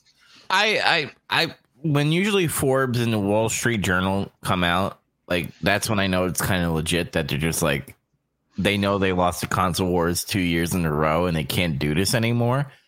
So I could totally see them becoming like Sega. Now I know you made the comment in the messenger, like they're not as cool as Sega, which I agree. I agree. But they, I think that's as much as disappointment I would be. I think it's better for Xbox, where it's going to feel weird. Would you say Microsoft games or Xbox? Because there's no Xbox anymore, right? If they don't do, they could still call it Xbox Game Studio. Yeah. I think that's perfect for them that they want to make money because they've been pushing this Game Pass thing, and for years, Andy, even in the early years of our podcast when we started Big Trouble, they were talking about having games on the Nintendo Switch. Remember? Yeah, of course. They were just like, "Oh, we're gonna put this game on there or Game Pass on there," and it never happened. Probably because they were just like, "That makes no sense. You have a console while you're doing this," and I think that's what they want to do. I mean, there's that. There was always that conversation, but I think this is a big indicative of they have like Elder Scrolls and Call of Duty now. And like, man, I want to make a lot of money off these IPs. We should just release it everywhere. And then someone says, why don't we just release everything then? And then someone takes that the wrong way. It's like, yeah, we should do that. Oh yeah, and one of the games is Starfield. By the way, that was one of the big games that we're going to be going to PS5. Which who cares? I feel like that game came out, and then like after like a month or two, nobody gave a shit about it anymore. They were touting. They were touting like Starfield was supposed to be like this slam dunk for fucking Xbox and stuff, and that game came out, and it was just like a Shaquille O'Neal fucking airball at the fucking free throw line. It was another like game. You guys want to play a fucking mess in space? Woo! It's like they haven't changed their design shit since Fallout 3. Yeah. I almost bought Fallout 76 on fucking Steam the other day, and I was like, "Fuck Bethesda." That's what even though I know that game's better than when it launched. But anyway, I digress. I'm still salty. They fucking made my hometown look like shit in that game. So yeah, that still fucking pisses me off too. Yeah. I was very upset. It's like why couldn't they just do? We've talked about it 100 times. Why couldn't they just do a New Vegas style side game about Appalachia? That's all they had. It's personal for us. Yes, it's very personal. Yeah, I took it personally. It was just like cripplingly accurate. Like I was like, why did the fucking Fallout, like the worst Fallout area in the game with fucking just crazy assholes everywhere, have to be where I grew up? And then I realized, wait, that's very accurate shit. Why? It's not radiation, it's drugs. Yeah. I was like, I wonder what the town looks like in West Virginia. And you go like into this like small area. I'm like, oh, it's a small town, I guess. And I go back into the mountains. But anyway, Andy, what the hell you been watching, playing, or doing? I played and beat Grim Fandango, and it delighted me that was the final game I beat on my old computer, which it's a game about a journey in the land of the dead and like moving on. So I was like, that's perfect. Computer died. Let it go. But that game is extremely good. I liked it a lot. It's a very good old time. It's a very good story. It's Tim Schafer and LucasArts, so you know it's got pedigree. Cool. After that, I had a new computer, and so I had to start buying old games on GOG for some reason. I don't know why. I have this new computer, and I can play all of these new games. And I was like, I'm going to play a Star Trek first-person shooter from 1998 on GOG. Why not? So that was rad, dude. I might buy it because of you. It's on sale right now. It's like $5, and it's a lot. It looks cool. It's basically Half-Life. It's basically Half-Life with Star Trek trappings. And the level I did last night, you have to like go. There's a bunch of old ships that have been cobbled together to make a settlement because everyone's trapped in this area of space. And it's made up of like an old Klingon bird of prey and 3 other ships. And one of the ships, they say, is a Federation starship from the 23rd century. So it looks like the sets from the original Star Trek.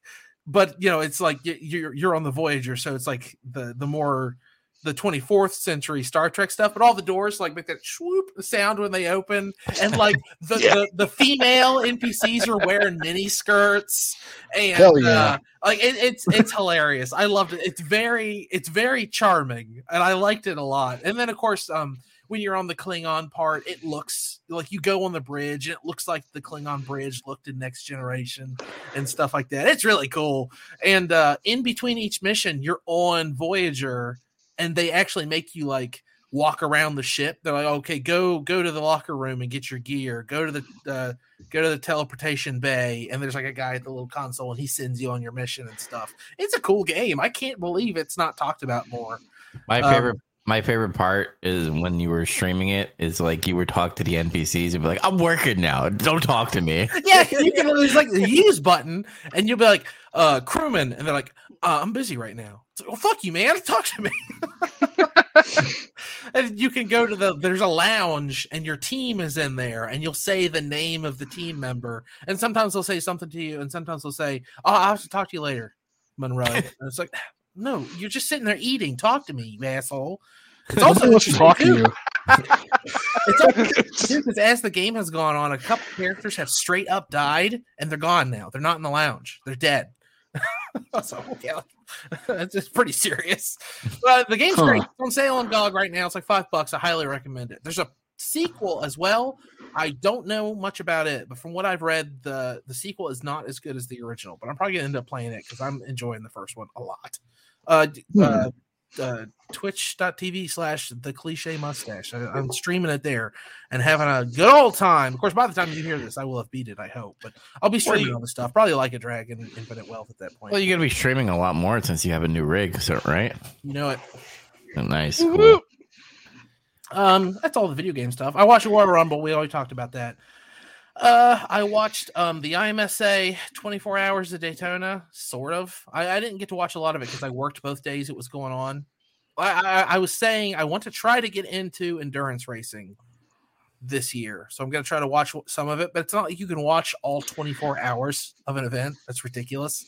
So I just like came in and watched some of it and tried to learn and like tried to listen to like what the announcers are saying. And they're talking about the teams and who's racing and why and where and when. And I don't know. It didn't stick yet. I had a good time watching it, but it wasn't as fun as F1. So we'll see how it goes throughout the year. Speaking of F1, I miss it. So I watched 2 old races. There was some random Facebook thing was like, what are the best F1 races or whatever? And I just like scrolled through the comments, like trying to see what turned up the most. And I saw a bunch of people mention the Japan Grand Prix from 2005 and the Canadian Grand Prix from 2011. So I watched the 2 of those and had a great time. I had the winner of the Japan Grand Prix spoiled for me a little bit, but it was still really exciting to watch. That was the year Fernando Alonso won his first world championship. He's my favorite driver, so I had fun watching that one. And then the Canadian one was interesting because there's a lot of people from that era and a lot of people who are still driving now all driving. So it's interesting to watch that too. Zach, you should watch that 2005 one because Kimi Räikkönen's in it and he does an incredibly good job in that race too. Yeah, Kimi Räikkönen is the best because he doesn't need to do this. He just does this because it's a hobby and he can just quit whenever he wants to. That's literally his attitude. No, he's in it, and Jensen Button and Michael Schumacher and a bunch of other big people. And then in the 2011 one, they're all still there, but also Lewis Hamilton, Sebastian Vettel, I don't know, a couple other names. It's hard because there's so many of them. But yeah, they're both really exciting races. The Canadian one actually was like 4.5 hours because it poured the rain, so they red flagged the race. And there's like 2 hours where the announcers are just trying to fill air. But because I watched a replay, I just like jumped around because I was like, I don't want to fucking watch all this. But for some reason, George Lucas was in the McLaren garage, just screwing around, and they were talking to him for a while. I was like, this is weird. So I had to listen to an interview with George Lucas during an F1 race. It's very weird. What year was that? 2011. Oh, so it's not prequel stuff. We were like, I'm learning about this for pod racing. I don't know. They asked him, there's been a few attempts to make F1 movies over the years. Would you ever consider doing something like that? He's like, well, I don't know if I would do something like that because ultimately sports movies never work. You see, people would rather just watch the real thing. And I was like, what is he talking about? Has he never seen Rocky? What is it? I don't know. It didn't seem. It was obviously him just saying, no, I don't want to do that. But his justification for it seemed weird to me. I understand that's a very There's- weird stone to throw in the glass house of, by the way, I created like the landscape for modern sci-fi. I think Yeah. you're welcome. What? Yeah, no, Well, this is 2011, where you're like, well, I'm shopping around the idea for Star Wars going somewhere. I just don't know where it's going. yeah. Jorge Lucas. But no, it was a great, very entertaining time. And also, I have to get my money's worth out of my F1 TV subscription somehow because there's no races right now. That's all I did. I watched a bunch of racing stuff. I built a computer and I played some very old 90s games. Nice. Oh, nice. yeah. Oh, I almost forgot. And today I started Pokemon Brilliant Diamond. Whatever. Oh, nice. Good for I'm only you. like What Brilliant? starter? 35 minutes in. Huh? Starter. What was your Hip-hop. starter? Yeah, Apollyon. Let's get it. Yeah, I love Empoleon because I had one in Legends Arceus. But I just started the game. It's not worth talking about much yet. But I was supposed to get it for Christmas, but I didn't actually receive it until this last weekend. So that's going to be my, like bedroom and on the toilet game. It's on the Switch. Yeah, that's what it's for. There you Now is. I'm done. All right. All right, Chaz, you're up. All right, what'd I do? Let's see here. What's on my list? What'd you do? Tell me. Tell me right now. That got really creepy. All right, so I finished season 1 of Trigun Stampede. It looked like they were gonna do more with it. I will say this: for those who really like the original Trigun, which I do too, I don't want to say that one's better than the other. I mean, I still like the original Trigun a lot, but there's a lot of really cool stuff they've done with the story that's just different. But if you've watched the original Trigun and you don't know anything about the story at all and you're watching this, I can see how it'd be really hard to do because they make some big swings like in shifts in the story. That said, I've really enjoyed what I watched. It was really good. I haven't looked to see if they're going to do another season or not, but the way it's set up, it looks like there's a lot to do. But it's neat. It is. I don't want to spoil too much about it, but it is so vastly different. And it's just like, I think the big thing is Trigun's just so over the top and hokey and campy at first, and then just takes a big dramatic shift in its serious tone. This one just starts right away, and it's just serious the whole time.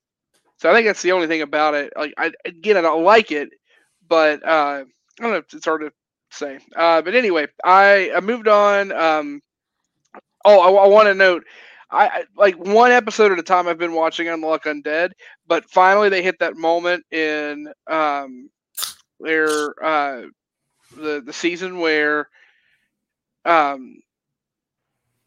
would have blanked on what I was going to say. They hit that moment where the big like twist happens with the main character's identity, and it's just become really cool. So definitely recommend that to people to watch. It's just been interesting so far. It's only 8 episodes, I think. What's the show? 8 or 9. Unlock Undead. It's on Hulu. Unlock Undead. Yeah, it's interesting. It's weird. I had to stick with it. Like, the first episode or two, I was like, this is okay. I'll leave it in passing. And now I'm like, I've sunk my teeth into it. I really like it. But again, it's just one episode at a time. It's churning out. I started Outlaw Star, which it's one of the few animes from that time I hadn't watched yet. So far I've really liked it. Boy, Show. it is like space pirates on steroids. It's all it is. Just, I mean, that's what they are. So it's awesome. Guns. It's a good time. It is. It's been fun. We talked about the Rumble. Already covered it. So I took my daughter to COSI, which is the Science Museum in Columbus. Again, I know it's not a watch or said, but we did watch this cool thing about eclipses and stuff while we were there in the planetarium. I did not realize there is a total solar eclipse coming like right over our heads in April. Yes. And by us, I mean in like the Ohio Valley area. Northwest United States, and Yes. it's going to cross diagonally down to the southwest, I think. Yeah. So my plan is I'm gonna fucking take that day off work and I'm gonna travel. Like, if you were in the greater area of Cleveland, Ohio, like in that general area, they already have like timestamps of when things will happen. But you'll be able to see a total solar eclipse, which is awesome. Like, I want to go see it. So I think we're gonna try to go hunt down a solar eclipse. Order eclipse glasses from like wherever now. Yeah. Because you're not going to be able to yeah. get them closer to it because everywhere's going to be sold out. Already done it. Already got them. Yep, because I realized immediately we're going to need these. So, yep, very excited about it. Let's see. I think I already talked about all I watch. Oh, go ahead, Dubs. Isn't that how like people got superpowers in the show Heroes? Total eclipse happened. Am I the only one that watched that show? I think that's part of what happened, but like I mean, that's the thing in folklore. Actually, one of the things we saw in the planetarium was like lunar and solar eclipses like have all this crazy mythology built around them. Like in Norse mythology and in Korean and Chinese mythology, the sun disappearing, that was like it's for Norse mythology, that was like one of the signs of Ragnarok because they were like, oh shit, the sun's gone, fuck, the wolf got it, like like that was like the concern. And like in Chinese mythology, a great dragon ate it, and they had to like shoot fireworks in the sky and bang drums to scare the dragon away, and it would always work because there wasn't a dragon; it's the sun. Rotation of the Earth. Yeah, primitive life forms. But it's kind of neat. It's kind of cool to see. But then, I think like if you were to stay in one general area your entire life, or like or for whatever X amount of years, it would take like 400 years for you to see a true solar eclipse, or not even a true, like just like even a partial. So, to have a total is just gonna be kind of awesome. So, I don't know. I'm the excited. Second total one in our lifetime, though. Like we've been pretty lucky. Oh yeah, no, definitely. Well, that's the thing is it's all about like just when it's happened randomly. Like they show like the chart like when it goes by. It's so random. It reminded me of like do you remember though that screensaver that you have that has like the bouncing Windows logo and it like, doesn't ever touch the corner, but then the one time it does, and you're like, yeah, it's like that. I get to see that, but in real life. Yeah. Let's see. Video game wise, man, some heartbreak. I forgot. So been playing Soul Silver. Ironically, so I've been playing like I was like restricting myself, like you level cap on your Nuzlocke and stuff. So I took Dundee and the crew down to Canewood City, Gym Badge 5, and old Chuck, gym leader. Ironically, his name is Chuck. He whooped my ass. Polyrath wiped my team. Yeah, so started over. It was like, well, we'll do a random again. I got a Cyndaquil this time and was playing through, and the battery, I think I'd almost got to the first badge. I already played a couple hours in, and my battery on my DS went out, and I hadn't saved. Oh, it was heartbreaking. So I went back to it. Very frustrated, but yeah, I think when I start up, we'll go at it again and try. I might do Heart Gold this time. I don't know. It's like Soul Silver is what I want to play because initially I'm thinking, oh, that's the game that I remember fondly as a kid, like the original Silver. But Gold has so many better Pokemon that I want to catch. So I don't know. Like you can get Arcanine on Gold. Arcanine is broke ass Pokemon playing through Nuzlocke. So he's just real strong. So anyway, we talked about Overwatch. I've just been playing a lot of Overwatch. I got to live the dream. I got so Diva. You guys are all familiar with Diva. Her stupid girl. Yeah, nerf this. You're explode. I got to live the dream the other day, and in defending the zone that we were supposed to protect, I got everyone to like get around and I can't remember what. I can't remember what ult someone used. Someone used an ult that effectively like just CC'd the team. They're like stuck just briefly, and I did the 3-point shot where I shot you fly up in the air and then you jump out and ult, so it just arcs over everything and just out of nowhere last second lands there, and I got a team kill that way. It was really cool. I think I have it recorded. I should send it to you guys because it just looks really funny. That's like my favorite thing to do in that game is to do the 3-point shot with her ult.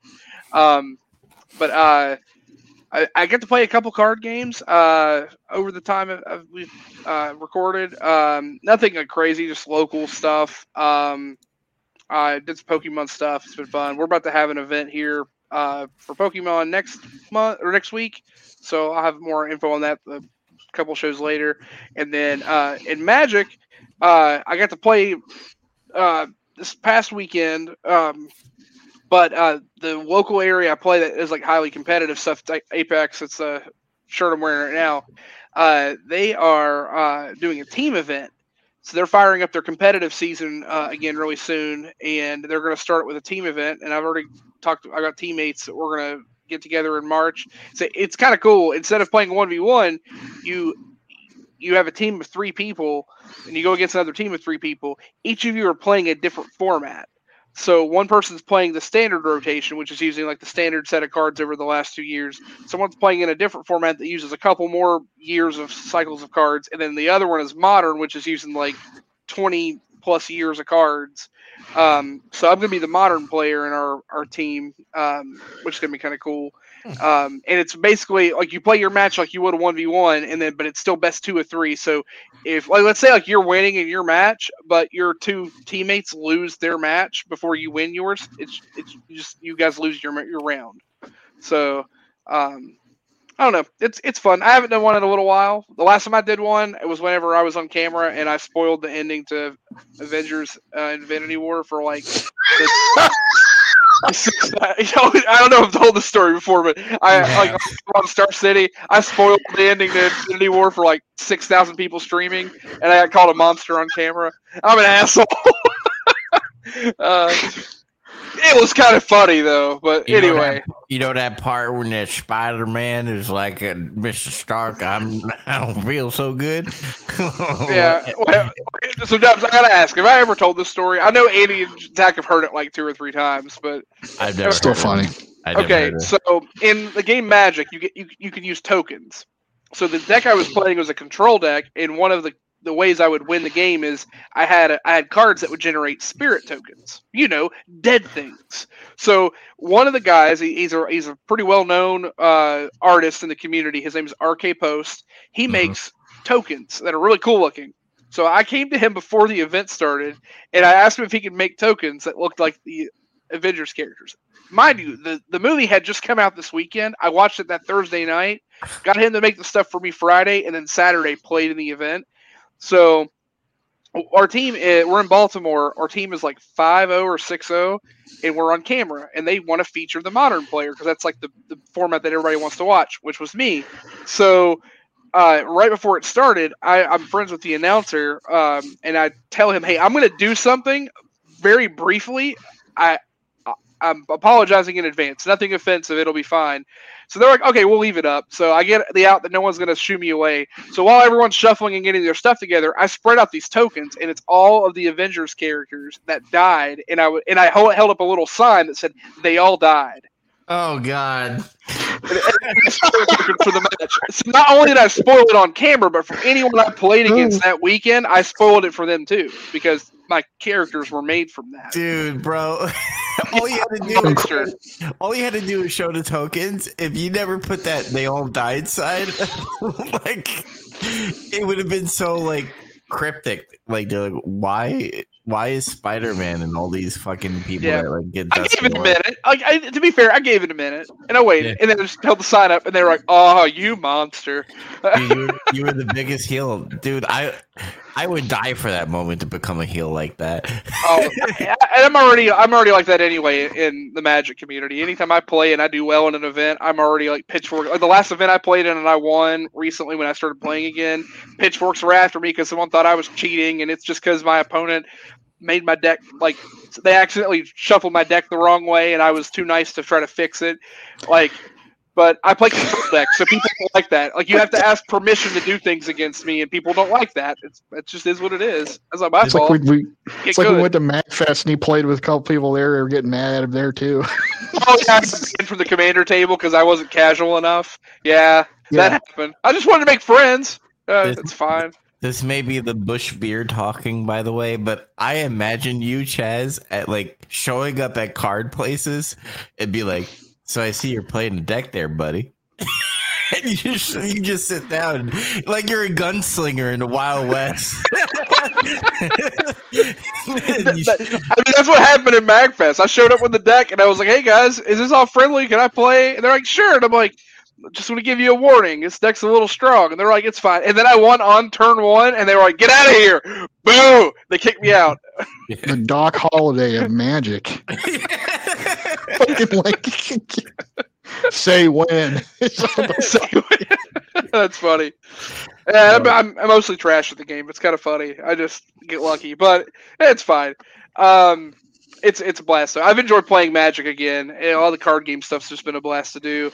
But I need to prepare. So I'm gonna start playing a little more Magic over the next month to get ready for the team event. I want to do well. Yeah, we'll see what happens. Other than that, I can't think of anything else. I'm sure there's more, but a lot got lost in the shuffle of a lot of work and being sick. So, yeah, that's it for me. All right, Zach, you're up. Okay, so I watched several different things, but I'll be quick about it. Watched what was left of Seinfeld, and I finished it. How do you feel? I love that show. It's probably one of my favorite shows now. Better than Friends. Sorry. Way better than Friends. Oh, I can say with utmost confidence it's better than Friends, and I haven't even fucking seen Friends. But like, I got mixed feelings about the end of it though. Like, I liked it, Like the but at the last same episode? time, the very last episode, It's weird. I was just like, that's the way y'all end it. I don't want to get into it in case somebody hasn't seen it, because it's kind of like it builds all the way. Like, the ending relies on you having watched the entire show almost. It does. When I watched it all the way through for the very first time after the last episode, it like started playing something else. I said, "No, I want to watch the rest of that season." I was like, "Oh, that's the last episode?" Like, I don't know. I mean, it's still like a well-written episode, and it's still like very funny, and the whole series is great. But I don't know, like the hook that they chose for the last episode is like, oh, that's it. If I remember reading a lot of the news during that time, they were just like, we don't know how to end Seinfeld, so we're just gonna end it normal. And then boop, boop, boop, boop, boop. Yeah, It kind of like what the pattern they kind of got into was that, like, the last episode of every season, like I want to say after 3, something really ridiculous would happen. And it would usually be one of the funniest episodes of the show, would be like whatever the last episode of like that season is after 3. And I was kind of expecting like that pattern, except like this is the last one. This will be like something insane will happen and it'll be hilarious. And not really. But still, I really like the show though. It's great. I'm still watching old Star Trek. I'm like 17 episodes in now. It's still fun, still good old school 60s TV. I just saw them fight Romulans the first time. That was kind of cool.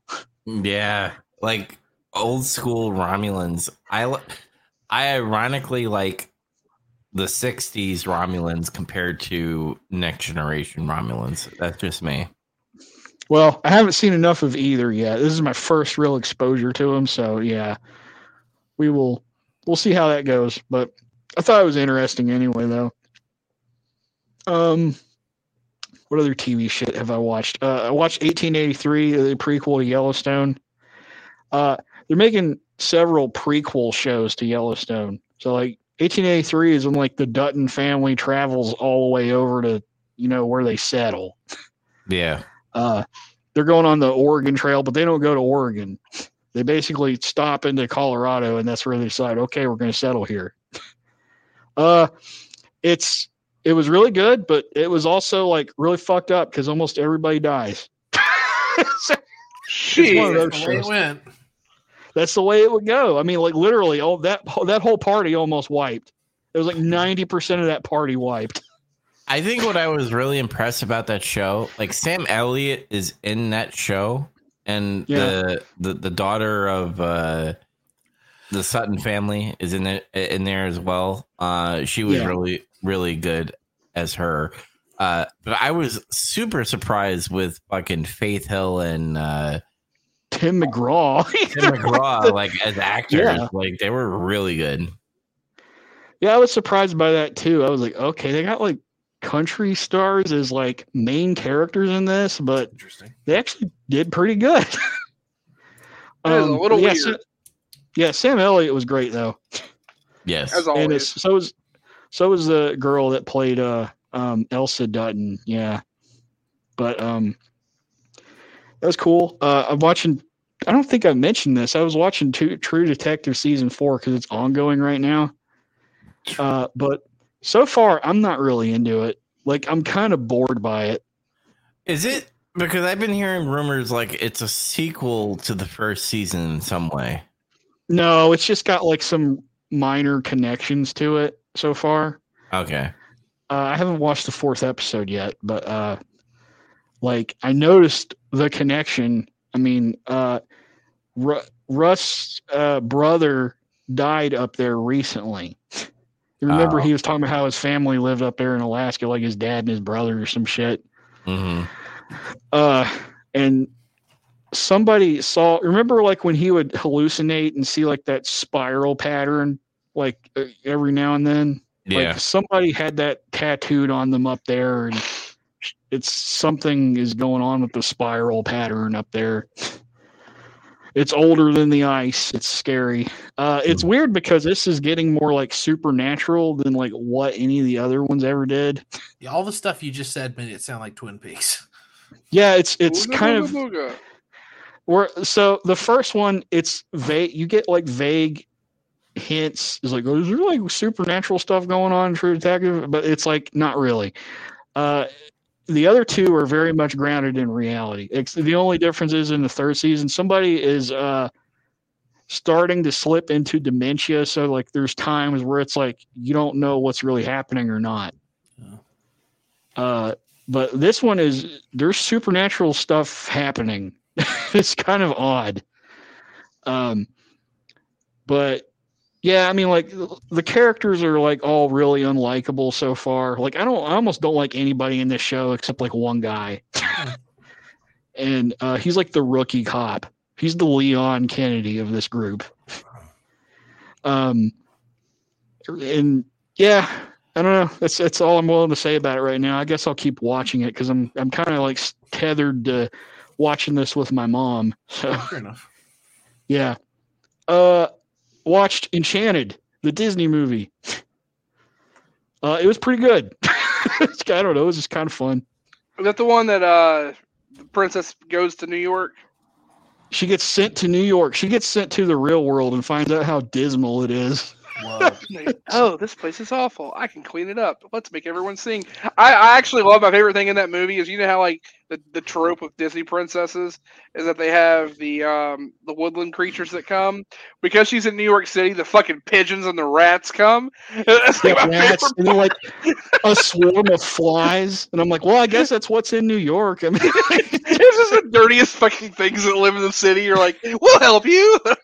You know, as a person from New York, that ain't far from the truth. Like, you don't need special magical powers. Like, rats and fucking pigeons annoy you. they're the deer of New York. Yes. Rats and pigeons. And homeless men. But no, it was fun. She kind of like kept her Disney princess-ishness in the real world setting despite everything. I like that. And then I found out they made a sequel where it's like they just tried to make it like bad, and I was just like, I don't know if I want to watch that. I haven't seen Oh it yeah, yet. the sequel's really bad.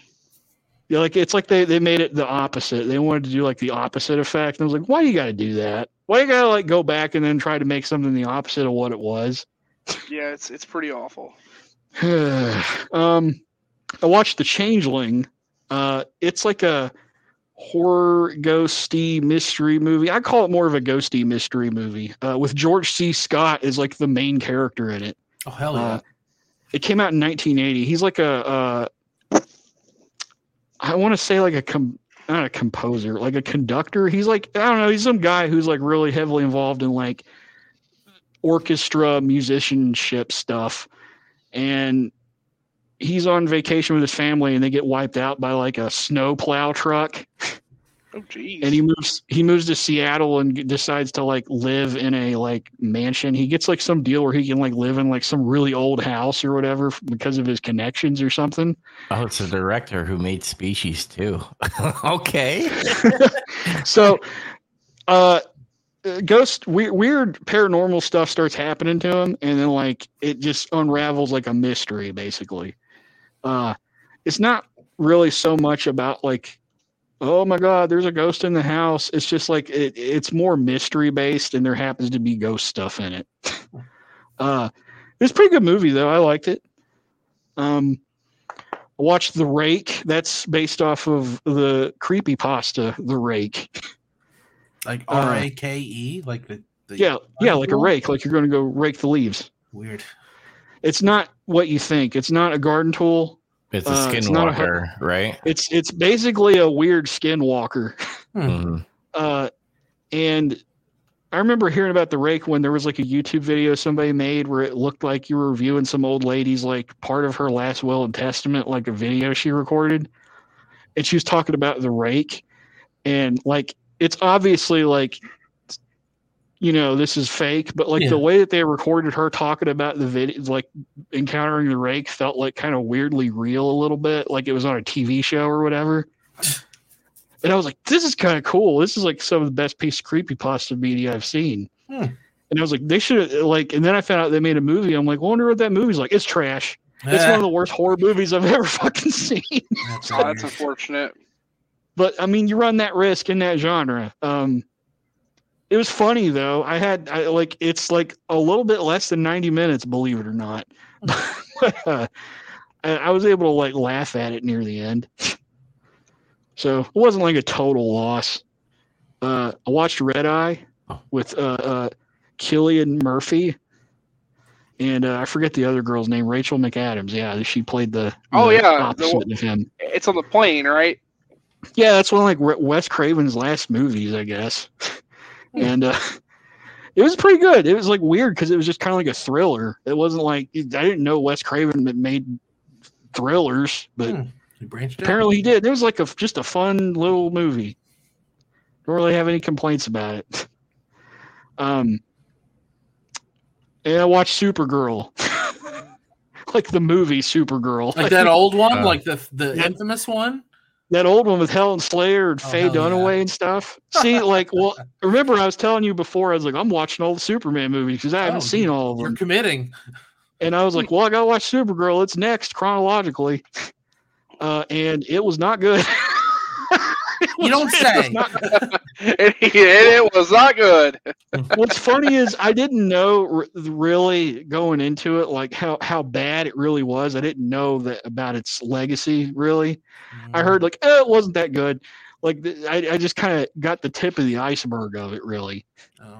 And then I watched it and I was like, what the fuck are they doing in this movie? Like so much of it is just so many strange ideas. I remember, I think there's a Cinema Snob episode about it or something. And I watched that and I was like, that sounds bizarre because he always goes into like, you know, why it happened and stuff like that. I remember it being pretty interesting. It was odd. I'd like to dig into it a little more and just kind of figure out how they came up with like all the plot and everything. Because none of it has anything to do with the character Supergirl almost at all.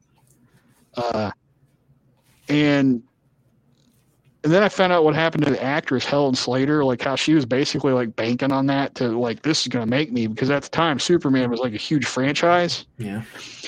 She did all kinds of shit. She like did physical training. She got like breast implants and did all this stuff. And then like it bombed and her career basically was ruined. Oh, shit. Felt kind of bad for her. Like she still got other work after that, but it kind of like, it didn't really pan out like how she thought it was going to. Read some books. I finished Death of the Territories. It's good. I enjoyed reading it. I found out a lot of wrestling history. I can't say necessarily that I would recommend that book to just anybody because it comes off a little dry. It's like very much a history book first. There's almost like no embellishing of anything. I think that's good because I hate when they take like true stories and like books and like dramatize it like almost like movies. Like I don't mind like Rush. Yeah, like Rush. Like in movies, like in movies, it's fine. In books, it's kind of like just make a history book. Like, what the fuck are you doing? Yeah, I'm just saying because some people might not appreciate that. How there's not like somebody could write this from like their perspective, but also be factual. So there's like none of that. It's just this guy is straight presenting facts and numbers and dates and this happened, and this guy doesn't like this guy and so. It's just that. But very informative. I'll probably check out more of his other books. I read Captain America: The Life Story of Bucky Barnes. It's a pretty good book. A series of issues came out like around 2011, 2010. Just kind of filling in Bucky's backstory more, I guess, because like that character was like gone. Yeah, like what the early days, and then how he kind of transitioned into being like the Winter Soldier and stuff. Neat. Because there was like that character, if I remember right, was pretty much like deactivated for like a really long time. Yeah. Mm-hmm. And then like they just brought him back and it's like he's the Winter Soldier now. So it was like kind of like, I guess it was supposed to be like a refresher for people. Makes sense given that was around the same time, like the movie came out. Just before Winter Soldier came out, right? Yeah, it's around that same time, so I guess that's why they did that. That would make sense. Yeah, because I think that movie came out in 2012, so it was just before like the first Avengers movie came out. Yeah, it makes more sense than the way they handled everything after 2013, where it's like, no, we don't want any continuity with the multi-billion-dollar movie thing. We just want to do stupid shit. Let's just give Captain America big old titties, and then when people don't like that, we'll just make him a Nazi. Let's have Captain America go around the United States and have everybody call him racist and say he does everything wrong. Oh, that also happened. And then finally he dies, and they're like, "Do we feel guilty about that?" Nah. And then he comes back, and they're like, "Oh, that's great." And then he's a Nazi. That's the sequence of those events. Hail Hydra. Sorry. And I played Blasphemous 1 again because I got 2, and I finally got to a point where I could get upstairs in the space station, as Dubs calls it, my bedroom when I'm staying at this house. I could hook up my PS5 and play like some of my games up here. And I was like, well, I got Blasphemous 2, but I don't want to play it yet because there's stuff I didn't play in Blasphemous 1, like a bunch of DLC and stuff they added. That was all free, by the way, that nobody had to pay for. Kick ass. Great guys, Team 17. But like they added like new game plus stuff and like just other quality of life improvements to the game and whatnot. A third ending that's the actual canonical ending. The game's got three endings. So I did most of that stuff, and the third ending rules. It's like by far the better one anyway from the original two. I mean, 1 is straight up a bad ending. And I've started playing Blasphemous 2, and I'm like, I've played it for like 10 hours maybe. It's weird because in some ways it's easier, but it's also harder. I feel like they're more stingier with like their upgrades in that game, but you got 3 weapons now. So, but yeah, I'm enjoying it though so far. That's pretty much everything I've been doing. Cool. I kind of just want to mention because I forgot about it. I watched The Last of Us Part 2 documentary, by the way, that they released. Did you play the whole game? Yeah, I beat the second one. Okay, I couldn't remember. Yeah, so I do want to replay part 2 again because I played with hatred because they did mention the part where they leaked out the ending and me stupidly like read it into it and I was like, I almost spoiled it for Chaz because I know Chaz and Andy haven't played it yet, right? Oh, I already know what happens. I'm Okay. long gone spoiled. You're good. Yeah, I kind of know what happens too. Yeah. I still won't spoil it for Andy because I want him to experience it. But something happens in the game, and I got pissed off. And then when it came out, I remember my feelings was the gameplay is better than 1, but I hate the story so much. So I want to replay it with the mind that I had from that documentary. And I actually recommend that documentary to you guys since you guys into video games and all that stuff. The development of that game is fucking insane. So I highly recommend it. So it'll make sense why they keep having to like remaster their games. And no, not that. Not that. you said it's insane, so that implies that they spent an exorbitant amount of money to make that game. Well, the thing was, apparently, Last of Us Part 2 was supposed to be like Bloodborne, and that's fucking weird. What the fuck? Yeah. Yeah, that is a little strange. Yeah. That is, not what I expected to hear. Yeah. So I recommend that. But anyway, we're going to end the episode here. Glory is the next movie that we'll be watching and discussing. Glory holes. Yes, that too. And Chaz's Denzel Washington Appreciation Month. Glory. Not glory holes, but glory. With magic. Denzel Washington's glory hole. Yes. All right, guys. Well, PP Dub is going to take us out, and he'll mention where you can catch in more future episodes. But peace. See you later. Thanks for listening. Bye-bye. No wave. Get out of here. Hey, do you want to be in the show? Make sure you email them bigtroublenet@gmail.com. They are also on Twitter @BigTroubleNet. You can listen to all their shows on all podcast services. So until next time, catch ya in the next pit stop.